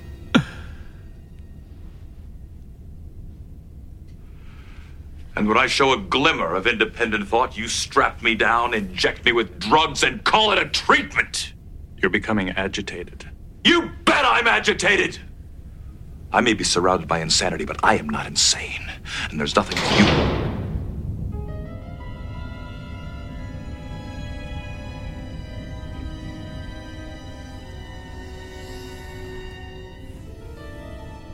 Why don't we go down to sick bay?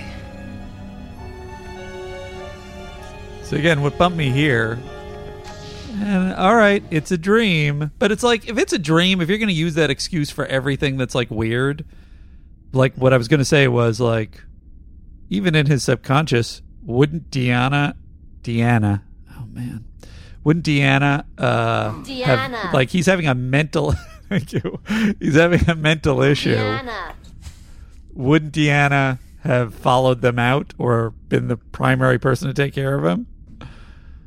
It's like, I think it's all a dream. So it's like, but if that's your argument, it's like, well, it's all a dream. Then it's like, well, then why are we watching any of this? You know how she was like, Data, relax. I'm the director. I've got this. I think that Crusher was probably like, Troy, relax. I'm the director. I'll do all medical care. I don't want you to ruin his performance. I want to make him. sure he's physically fine, but change nothing about his mental state because he is crushing it right now. Yes, he's going insane, but I'm going to have a smash hit on my hands. I mean, every deck is going to want to see this, baby. We might even pull into Starbase 29, and they might want to see us. Get some rest, Will. The play is over. Don't give it another thought. How's Lieutenant Suna? A little shaken, but all right. I feel like such an idiot. It's nothing to be embarrassed about. We're your friends. We all know the stress you've been under. I'm sure everyone understands perfectly. Commander, I must congratulate you on your performance this evening. Oh? And his Your subconscious unexpected Data's choice an to idiot. improvise was an effective method of drawing the audience into the plight of your character. You gave a truly realistic interpretation of multi-infarct dementia. Thank you. Well, maybe not everyone understands. So this is another thing. Rest. Mm-hmm. Luna, is that his name? Suna? Or Luna? I don't remember. Suna, the Lieutenant Suna. The Suna, guy yeah. in this, yes.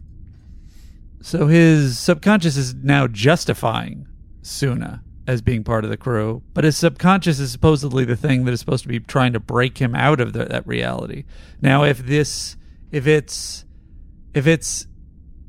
part of the aliens' plan and they're covering their tracks by controlling what it is he's dreaming or what it is he thinks his reality is, therefore programming him to think, oh yeah, but we already checked with Starbase whatever, and you they don't know who you are, and program into his head or mind fuck him into thinking that Suna actually is a crew member, then all this makes sense to me.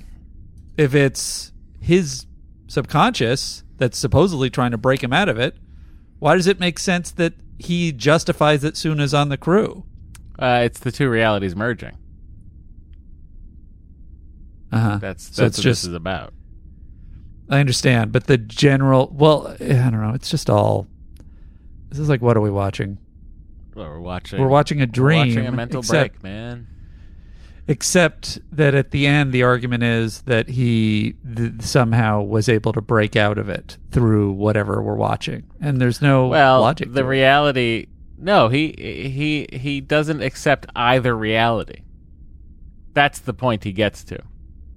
Where he does not accept that the Enterprise is real or that the facility is real.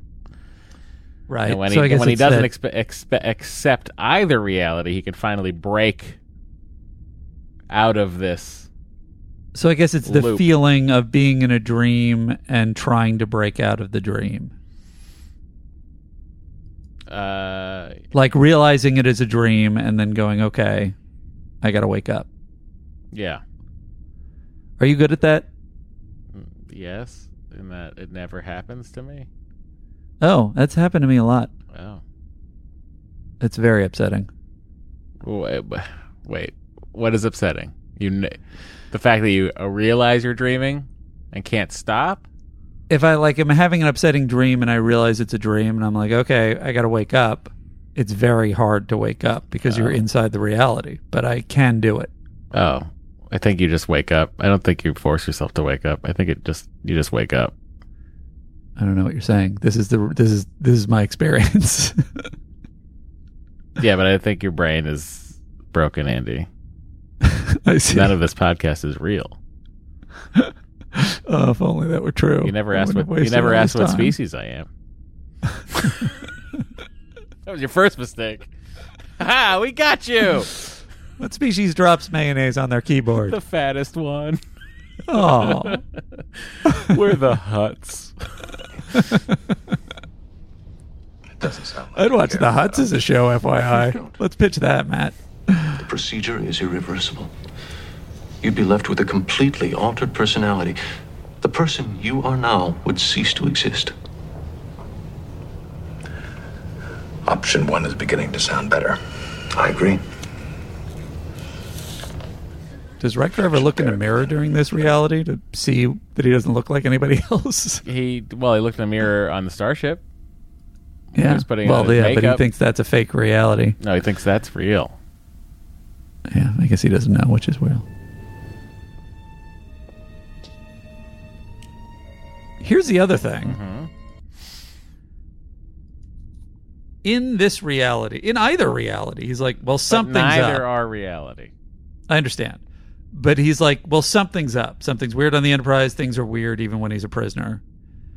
Wouldn't, in his subconscious reality, he go, somebody's fucking with me. I'm being tortured or mind controlled. Something's going on.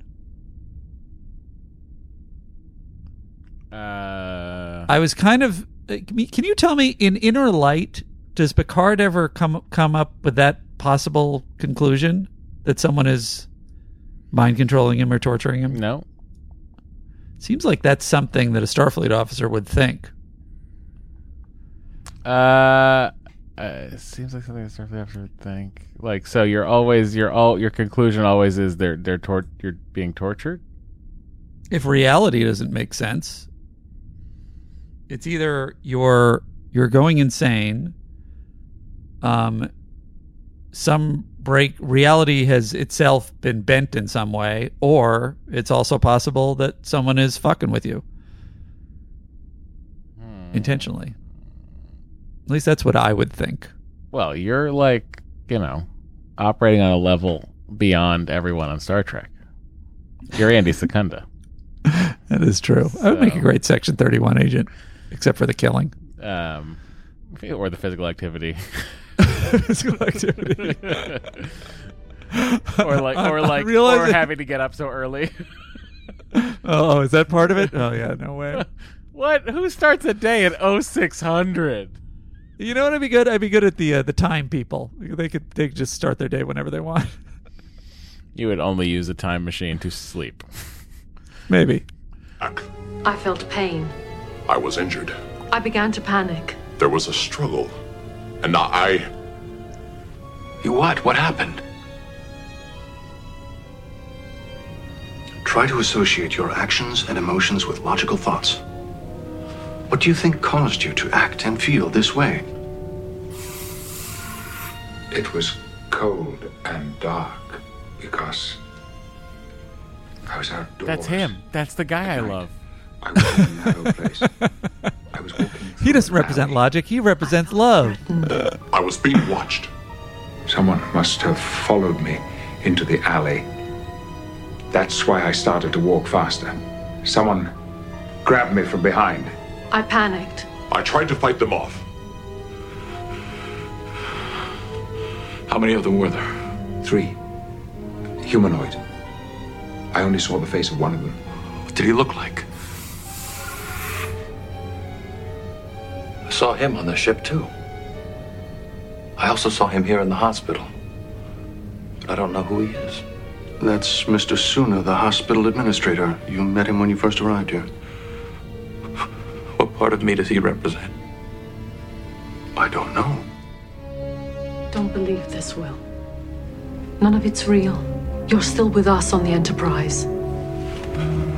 Doctor. Anyway. Yeah, I don't know. I keep saying the same thing. It's like, I like this if it's like the doctor is an actual alien doctor fucking with him, and he's trying to use these projections to get information out of him. Well, that's what the real story is, right? That's the thing that we see at the very end. That's the reality. But I think it should have been this. This should have been the reality. Wait, what do you mean? This should have been... I'm not saying that there shouldn't be certain elements of you're saying... wait, hang on. Illusions, but... saying that I'm saying you would have liked a window into the real situation. I'm saying that this could have been part of the real situation, plus illusions that they're creating. But it is, isn't it? This is glimmers filtered through his subconscious mind. Right. But like that conversation, at least as I interpreted it, is not what is part of the reality. In reality, they just hooked a machine up to his head and they're sucking stuff out of some it. Goop. Yeah, they're getting some goop. Yeah. They're getting some goop. They need this precious goop. Yeah. So I guess I'm saying it would have been more interesting if it was like it is a doctor who does these mind control experiments and creates illusions and programs him to think that he's not who he is to break him down to get the information. But that's not what it is. They just hooked a thing up to his head.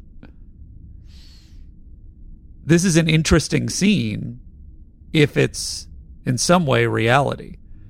But it's not really. Right. Right? That's what I say. You're saying, well, it definitely isn't, because at the end it's shown that the only thing they're doing is plugging a thing into his head. Well, that's why his temple keeps bleeding.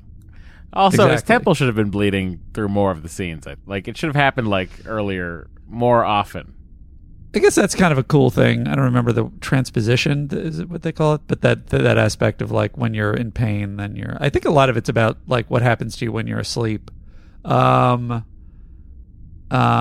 This is an interesting thing I read in Memory Alpha. This episode originated from the barrister premises from Brandon Braga. I had a notion, what if Riker woke up in an insane asylum and had no idea? Andy, go ahead and read the source for that quote. How he got there and was told if he was crazy. Where's the source? Star Trek The Next Generation Companion Revised Edition, Dr. Larry Nemecek. Come on. Oh, sorry. That's at the bottom. I apologize. Jeez Louise. The Next Generation Companion. Yes, that's true. In the late season time crunch, the idea was accepted by the skeptical Michael Piller and Rick Berman to replace another story that had failed to materialize. Jerry Taylor. We didn't have time to do the story, so we went ahead and broke this, which is the most risky thing in the world to do. They're painstaking. They take days, and if you lose it, you're doomed. And after a torturous 3-day break session, it's insane that they broke this in 3 days, the staff emerged with a workable story that impressed Piller. But I don't think they did. I think they did mostly, and then they blew it at the end. You guys blew it, guys. That's right, I'm saying it to you. You're very talented. I think you blew it on this one. And you were close. I think it could have been really cool. It has a lot that's cool, but they kind of like invalidate it. He also said, I mean, the whole episode's in his head, right? Yeah. It was all a dream. Side note, he also says he was influenced by Repulsion and Roman Polanski's Repulsion, which seems definitely like that did make me think of Repulsion. But also, for those of you who haven't watched The Prisoner, it's real weird and cool. I love it. It's a lot of the design and the corridors and the visuals are very Prisoner-esque, and the setup of it's a thing with, with these officers that they're slowly trying to get information out of. So I wonder if they were influenced by that at all.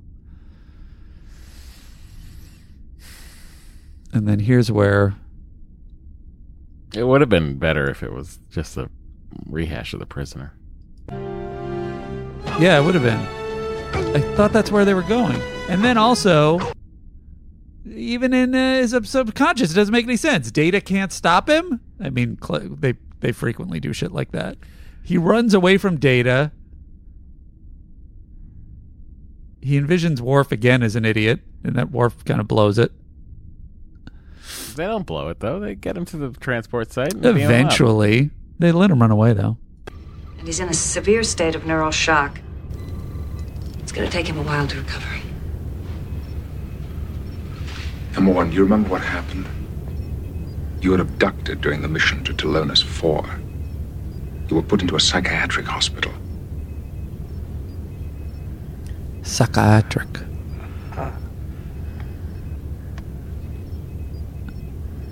Still bleeding. It's minor. Don't worry about it. We have been checking on the hospital administrator. Mr. Suna. It appears that he's involved with one of the rival factions. We believe that he is responsible for what happened to you. It still hurts. It's bleeding again. Why, you just healed it. You're the worst doctor. Try to... You're terrible. Is this because I didn't want to do your play? This isn't real. It's Worf, of course. Goes for the weak link. What are you doing, Will? I'm right. You're not really here. This isn't a real phaser. It's all a fantasy. And I'm going to end it no matter what it takes. But what if it isn't a fantasy? Are you willing to take that chance? You're right. I won't. Because I'm a Starfleet officer and I won't kill anyone accidentally except myself. What's real and what's not. Will, don't do it. This shatter thing is He's not so responding dumb. to the reflection therapy. It's his subconscious. Has cheesy video He broke effects. out of his cell last night. We found him running down a corridor, claiming people had come to take him back to his starship. Then I see no other choice. We'll have to perform the synaptic reconstruction. I still have a phaser. Why do I still have a phaser? It's not a phaser, it's a knife. You stole it from one of the food trays. Give it to me. See, that feels like that would be a good thing if it was the aliens trying to convince him that he didn't have a phaser if he had a phaser. Wait, what? That would have been a cool scene if it was actually the aliens that are torturing him. He, somehow did get a phaser, and then they're trying to convince him he didn't have a phaser. I see. Which is what it reads like. Well, yes, I agree it reads like that. And we don't know. That could be what's happening. We don't know yet. By the way, I am getting almost to the end in Arkham Knight. Mm-hmm. And I don't know if there's any spoilers, so if you want to avoid them, it's been out for over half a decade. Go ahead. But I got to the point that was very much like this, where he's facing, where it's it's a point where he sort of loses his mind and he has the shotgun. Yeah, well, that's pretty much the end. Yeah, when the Joker's killing all those Batman statues. Yeah. Yeah. Boy, that every time I play that level or that part, get to that part, I'm very tired. Yeah, it's very disturbing. Oh, really? You like it? No, but it's sort of like it's weirdly like lulls me to sleep. Interesting. I was playing at 1 a.m. So yeah, usually it's like that time of night too. For some reason, when I finally get to that level. Well, it's because it's a long leg. You got to be in for it. Yeah, and it takes so many. You have to shoot so many statues. So many statues, and then you get to say, "I am the Knight. I am Batman." Out of curiosity, I guess you have no choice, right? You have to kill all those people. They don't give you another choice, and Batman has to kill Joker. What are you talking about? There's a point where you have the button of kill Joker, and I'm like, but Batman wouldn't kill Joker. And he's like got him in the neck hold where he's going to break his neck. Yeah. Is it an option to not kill him, I wonder? No. Yeah. Because he's not real. And you know that. Right. You watched him die. That's the main reason I was connecting it to this, is it's very similar to this. Maybe Rocksteady oh, did they steal this really episode? Loved Frame of Mind. It was more logical in that one. It's very complicated. I'll answer all your questions. But first, I want you to put that down. No. Put that knife down. This is the real phaser that I was on the Enterprise. But I fired it on myself. You're not bargaining. You're not selling me something. Why would you be holding a knife? None of this is real.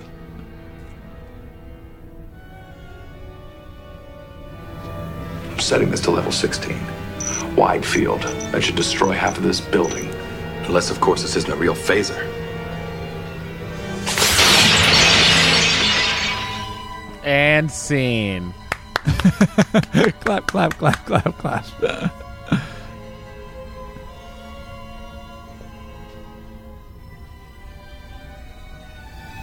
It's all about you, isn't it?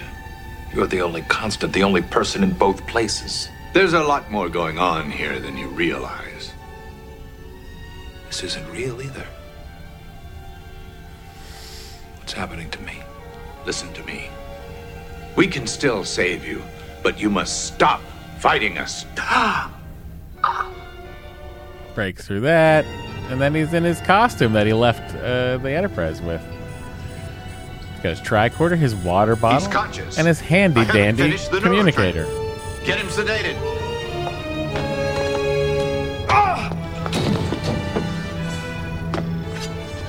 Riker to Enterprise. Enterprise here. Are you all They sent him down in plaid. Emergency transport. Get me out of here.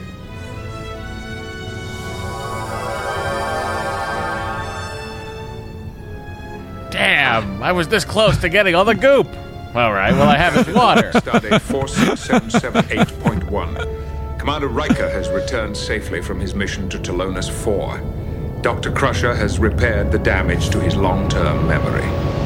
Evidently, you were abducted 2 days after beaming to the surface. I remember now. I was in an alley. They attacked me from behind. I tried to fight them off with the Nisra that Worf had given me. I managed to get one of them off me. But I think they injected me with some sort of drug. We believe that they were trying to extract strategic information from your memory using a neurosomatic technique. I was in a hospital, then I was back on the Enterprise. I was back in the hospital. I kept shifting from place to place. I couldn't tell what was real. Your mind must have created a defense mechanism that helped you resist the neurosomatic process. Your unconscious fastened on to elements of your real life in an attempt to keep you grounded, to keep you sane. I have a pretty cool mind. Play. Those were recent memories, fresh in my mind. You should get some rest. How wonderful I was in that play. You were actually terrible, Will. We talk about it all the time. I actually sent a recording of it to Chief O'Brien at Deep Space Nine. It was very fun. I remember wild applause. Was that my mind? There was wild applause and laughter. You see, you fell and farted.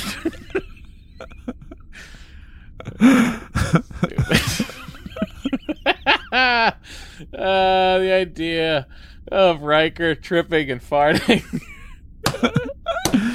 It's very it was the greatest thing any of us had ever seen, Will. It was hilarious. I woke Guinan up. I told her about it. I even called my brother in France. There's one thing I'd like to do first. We've gotten along better than we have in years because of that story. But needless to say, Will, it was a terrible play. This by yourself. I've got to get to that set and tear it down. It only represents my humiliation now. It is a very weird thing to end it on. Like, he's ripping the set out. Like, why can't you just beam the set into... Like, I mean, just fucking reprocess the matter. Like, why do you have to have a team come in and take the set down? Let's pretend we're on the Enterprise for realsies. Is there, like, set storage somewhere on the ship? I mean, there's room for it, certainly. So. But, like, what are they doing? I've got to strike this set! Or is it like in Beverly's quarters next to the Cyrano de Bergerac set? And that's the end of the episode. All right, well. Yeah. Here we go.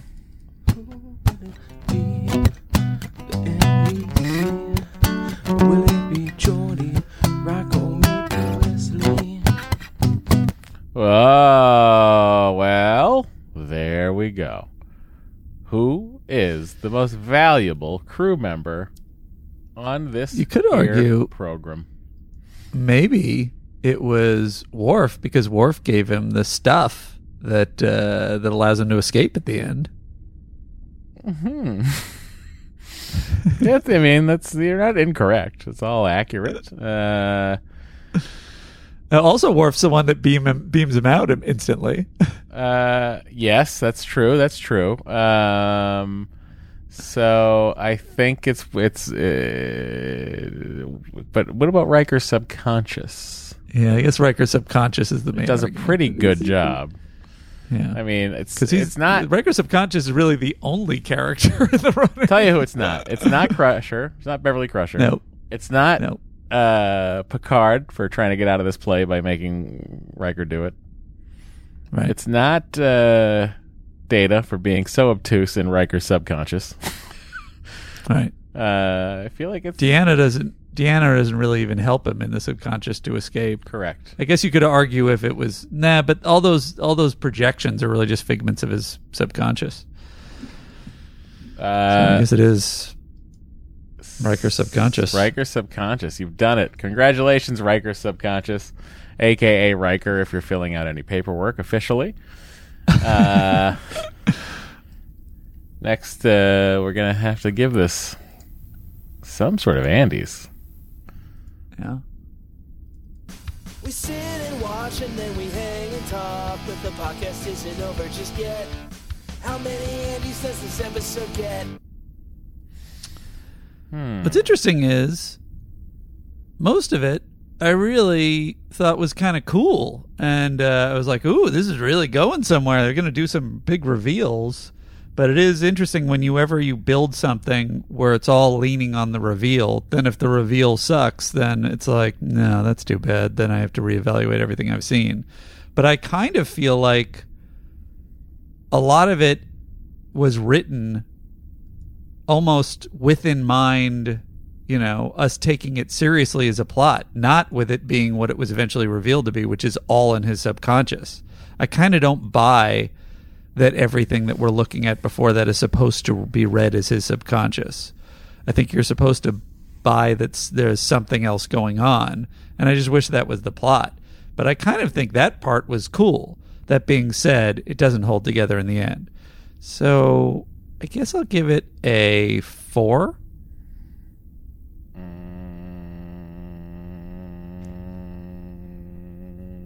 Great performance by Frakes.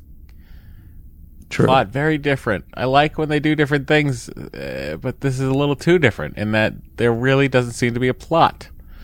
So in that respect, I'm going to have to side with Andy and give it exactly the same score. 4 it is. 4.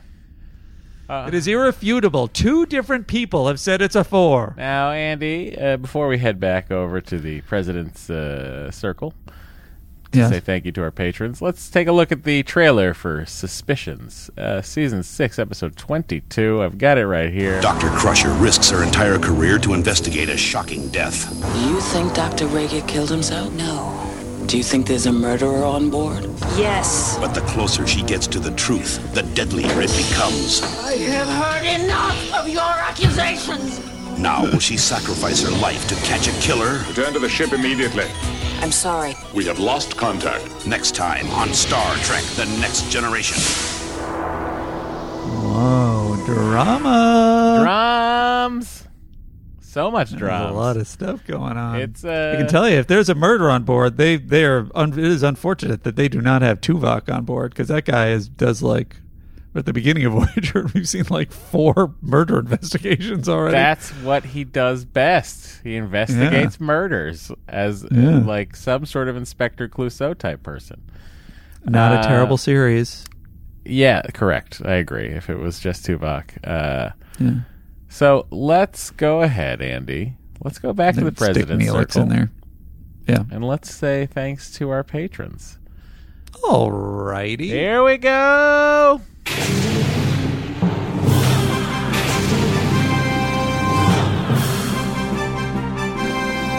The United Federation of Planets President's Circle. Oh, yes. Here we are at California Adventure. Nice. Oh, how pleasant. It's not open. Well, it is, I guess. Part of California Adventure is open. You can go shopping there. It is nice. I do miss Disney. Tell you what I don't miss. What don't you miss, Matt? People in Orange County not wearing masks. So I will jump in. Okay. Andy, where am I going? Okay, it's time to say thank you to our patrons. I've pulled up a list. Andy has a matching list. And I'm going to start here, and we'll go page and page, everybody. Thank you to the following patrons: Gay Green, John Dews, Ryan, Angel Cruz, Nathan, Sweet. Is this music too loud? Let me pull that a little bit. There we it's go. Fine. Perfect Rake. Sweat.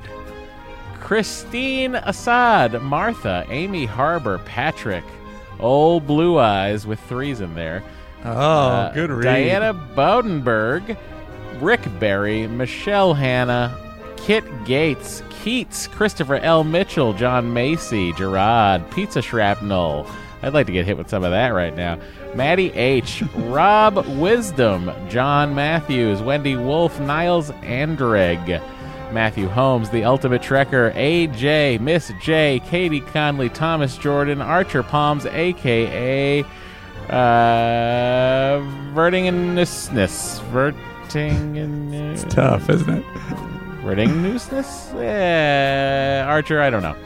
Matt Chappie, Brenda Rexing, Garrett Jones, Zach Enberg, Natasha Harrison, Husker, Danny B, LCDR TSF. I don't know. Edward Sides, Jason Sesportus, Patrick, Daniel Weiss, Nameless Bond, Rachel Amber Bloom, Andy Wally, Alessandra Ragusa, Isaac Boatsit, Joel Aarons, Benjamin Lyons, Alexander Markowitz, Aaron Houston, Mad Seb, Macon Clark, Laura Munoz, Jeff McGregor, Mike Boo Knackley, I suppose. Yeah, Matt Evans, Sterling Moffat, Movie Time. That's a TH.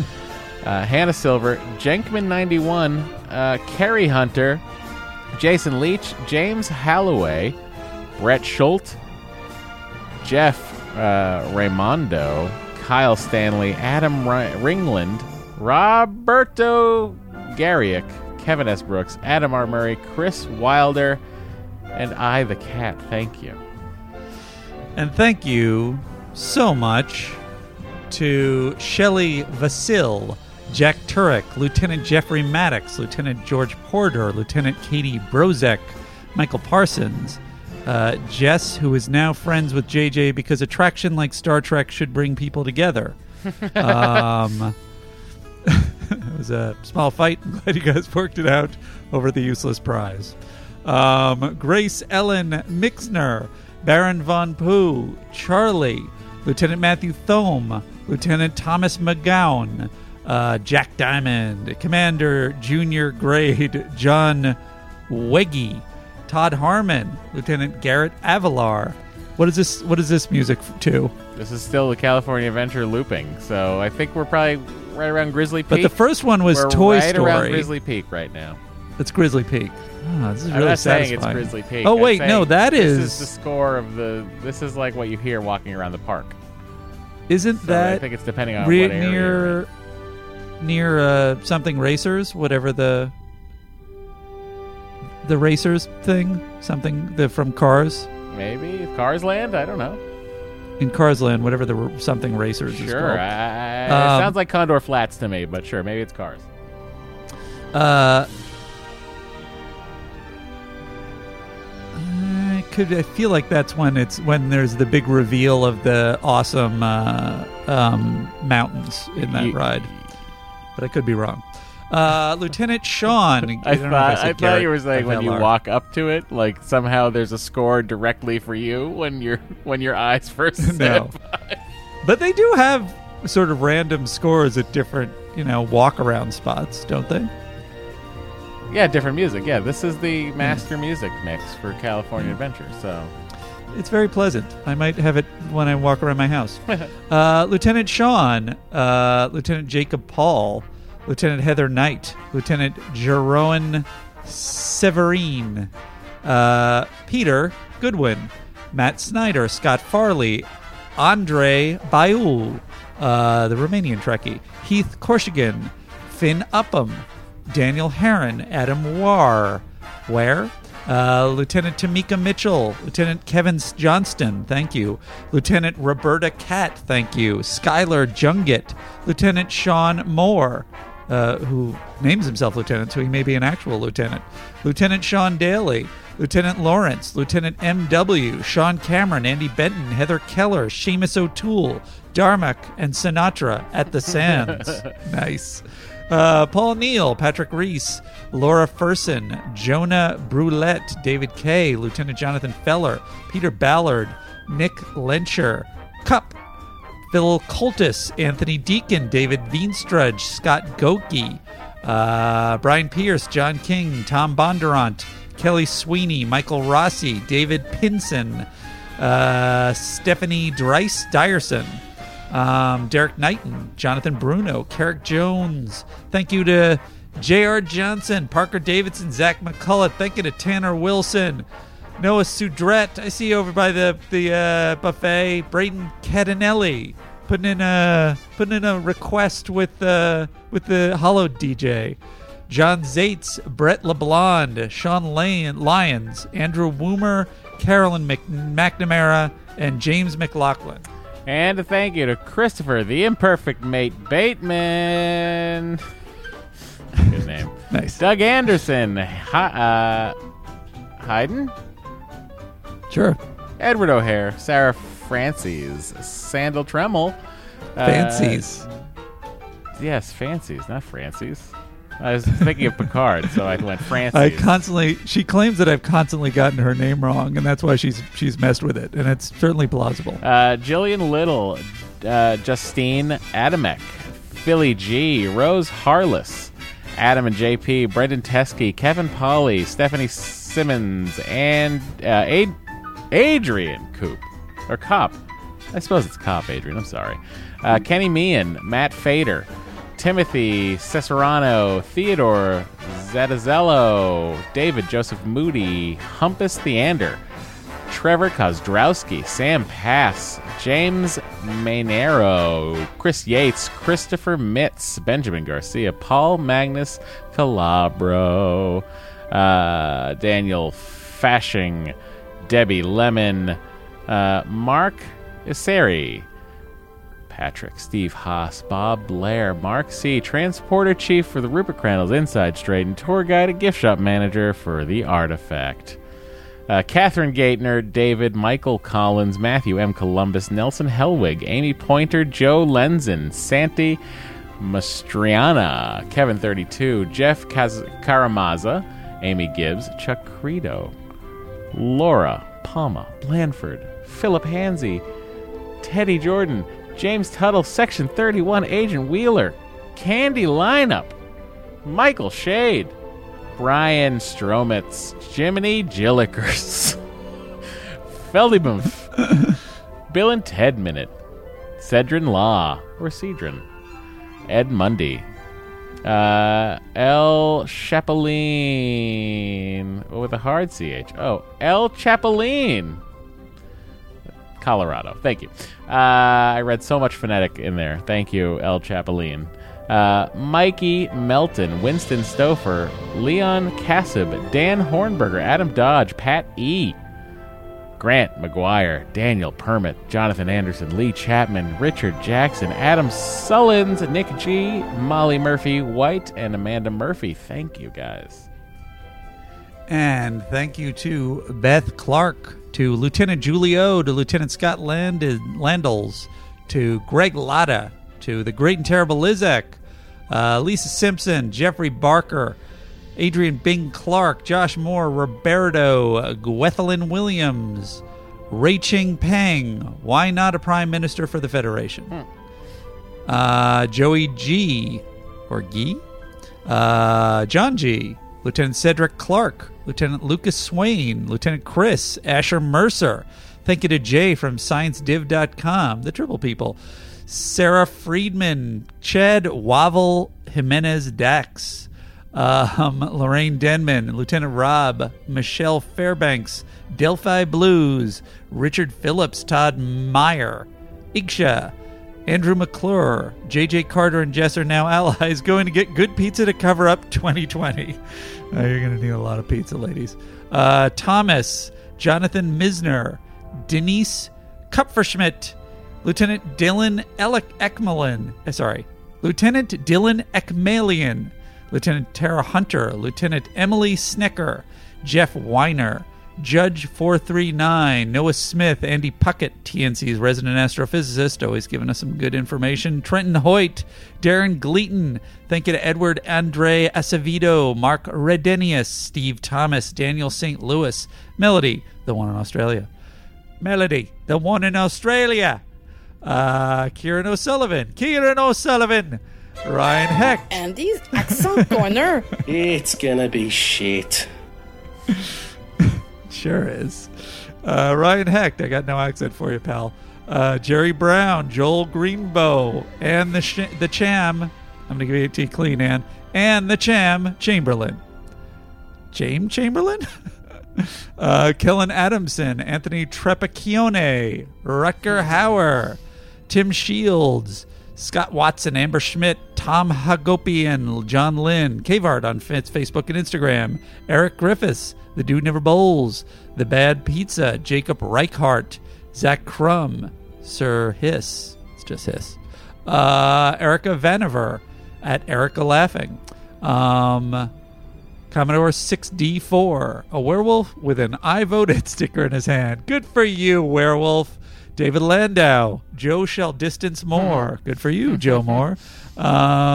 Tim Collins, Thomas Nettleton, Glenn Wakely, Brian Rewinkle. And a big thank you to Frederick Rombouts, Daryl the Animal Noy, Kately M., Catherine, Jeff the Human and Maximus the Dog, Wesley Crushing That Ass, Jesse Elliott, Tom Glover, Nick, Dan Billing, Lance Daniel Hepper, Alexander Cruz, Jonathan Sourshell, Jonathan Leader, Lieutenant J.M., Joe Blow, and I'm Devanani Rao. Ian Werner, Joseph Matthew, Mike Roberts, Cody Stanley, Stephen Cotter, Harold Griffin, Jeffrey Child, Rob Baptiste, Matthew L. Wendt. Dion is pronounced like the popular 90s singer Mariah Carey. I don't get that. Do you get that? No. But thank you.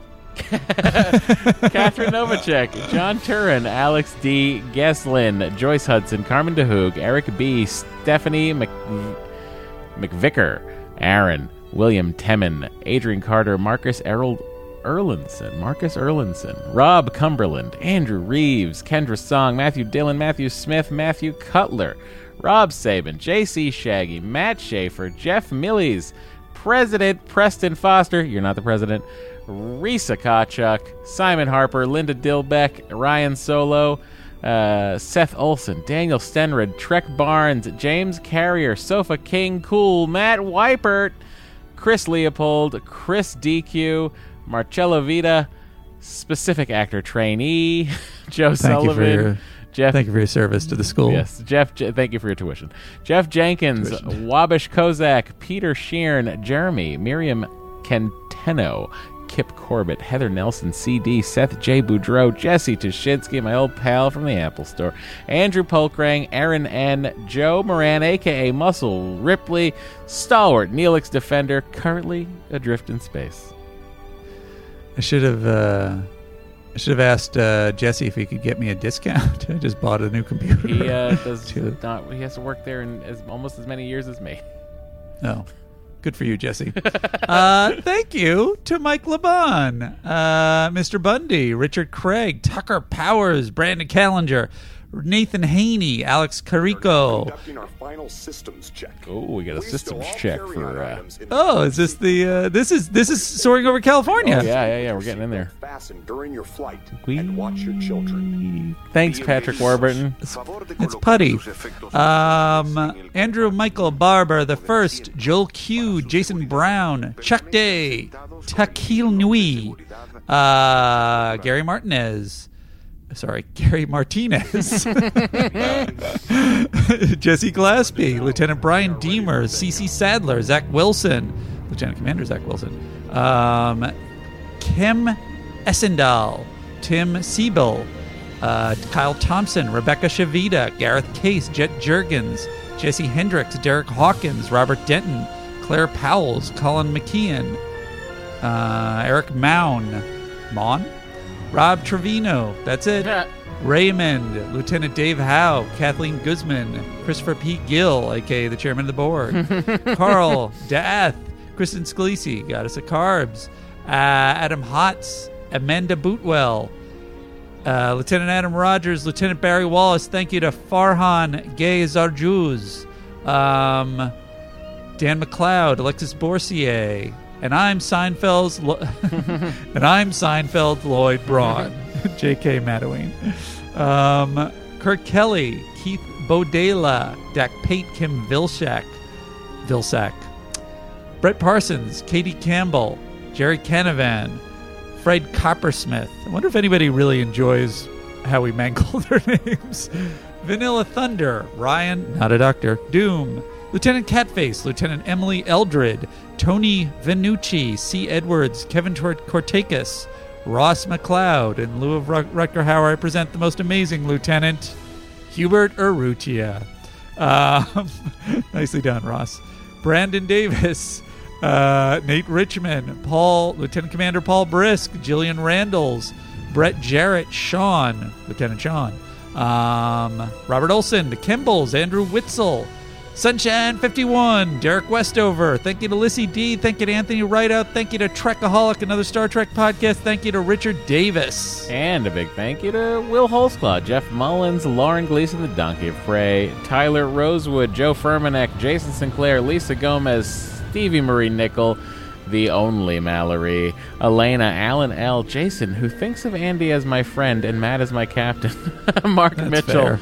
Sir Reginald Pennybottom, Steve Harcourt, Katie Whitestone, Paul Sharp, Catherine Shimmons, Christopher Colbert, Eric Rumfelt, Dan Kostelik, Andrew Ingram, Chad Fate, Matt Weber, Jason Werrand, Tish Wheeler, Daniel Perez, Matt Brick, Kevin Brown, Ben Roach, William Smith, Mike Webster, the Squire of Gothos himself, Thomas Purring, Brian Adams, Paul Carley, Kelly Coe, Elizabeth Simpson, Scott Austin, Andrew, Claudia, Brian Hellman, Karen Vanoff, Veronica Wisely, Chief Tactical Officer Troy Ray, Mike Jones, Rachel Dillon Snyder, Scott Burnett, Brett Euler, Amy Giles, Stephen Price, Stephen Small, Christopher Nagy, Derek Atkinson, Sandra M., Foglegs, Mike Gaylord, Ron LeBlanc, Jeremy Miller, James Baker, Professor of Humanities, Lauren McCarricker, Frederick Roy, Jonathan Wentz, Martin Hedegard Peterson, Jan Leppert, Cosmo Moore, Lisa, Neil Studd, Carolyn Land, DW, Whiskey Ben 77, Keel, Chris Nedgewitz, Captain Crandall himself, Linnea Huynh, Shart Carbuncle, makes me laugh every time, Cody Wampenkamp, thank you. And thank you to Brian McDonald, Chris Love, Ian Buckley, Tim Cullen, Sean Russell, Tony King, Luke Morgan Rowe. Thank you so much to Scott Lieberman, Alexander Perry, Lieutenant Diane M. Martin, Lieutenant Robin Larson, Lieutenant Katya Willishin, Lieutenant Tyson Klein, Lieutenant Kelly Newman, and thank you, as always, to Command Master Chief Robert Garrison. Thank you all Space Force so is much. the number one proponent. That's right. Why don't you get in Space Force, Oh, Rob? dear. I just closed the window. I mean, the Holo DJ just turned off the California Adventure simulation we were just in. That's what I mean.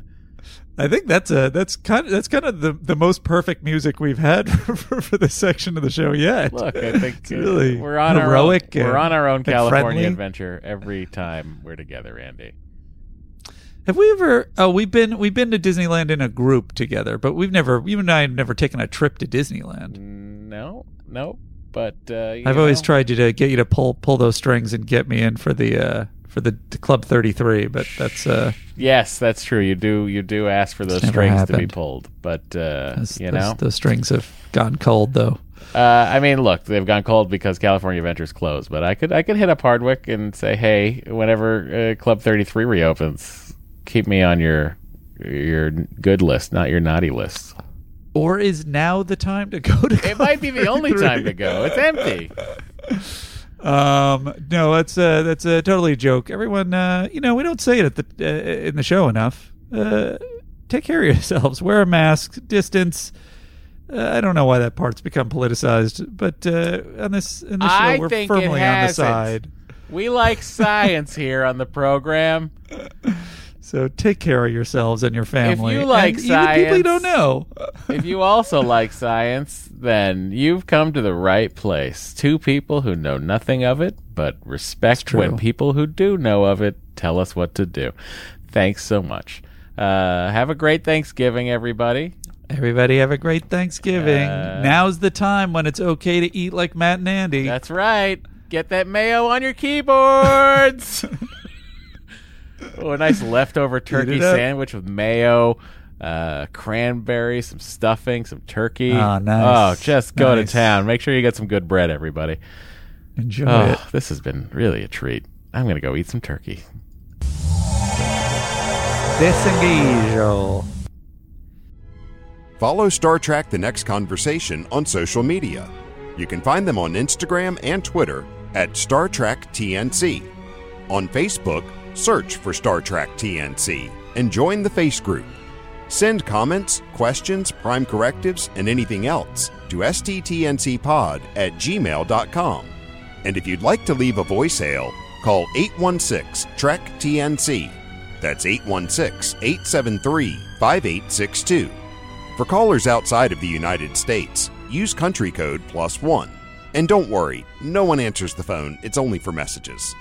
If you've got something to mail to Matt or Andy, send it to Andrew Secunda, P.O. Box 46898, Los Angeles, California 90046. And please send an email to let them know that something is coming. Finally, to support the podcast and get even more content, visit patreon.com/Star Trek TNC. Be a lieutenant for only $5 per month, or join the President's Circle for $17.01 per month.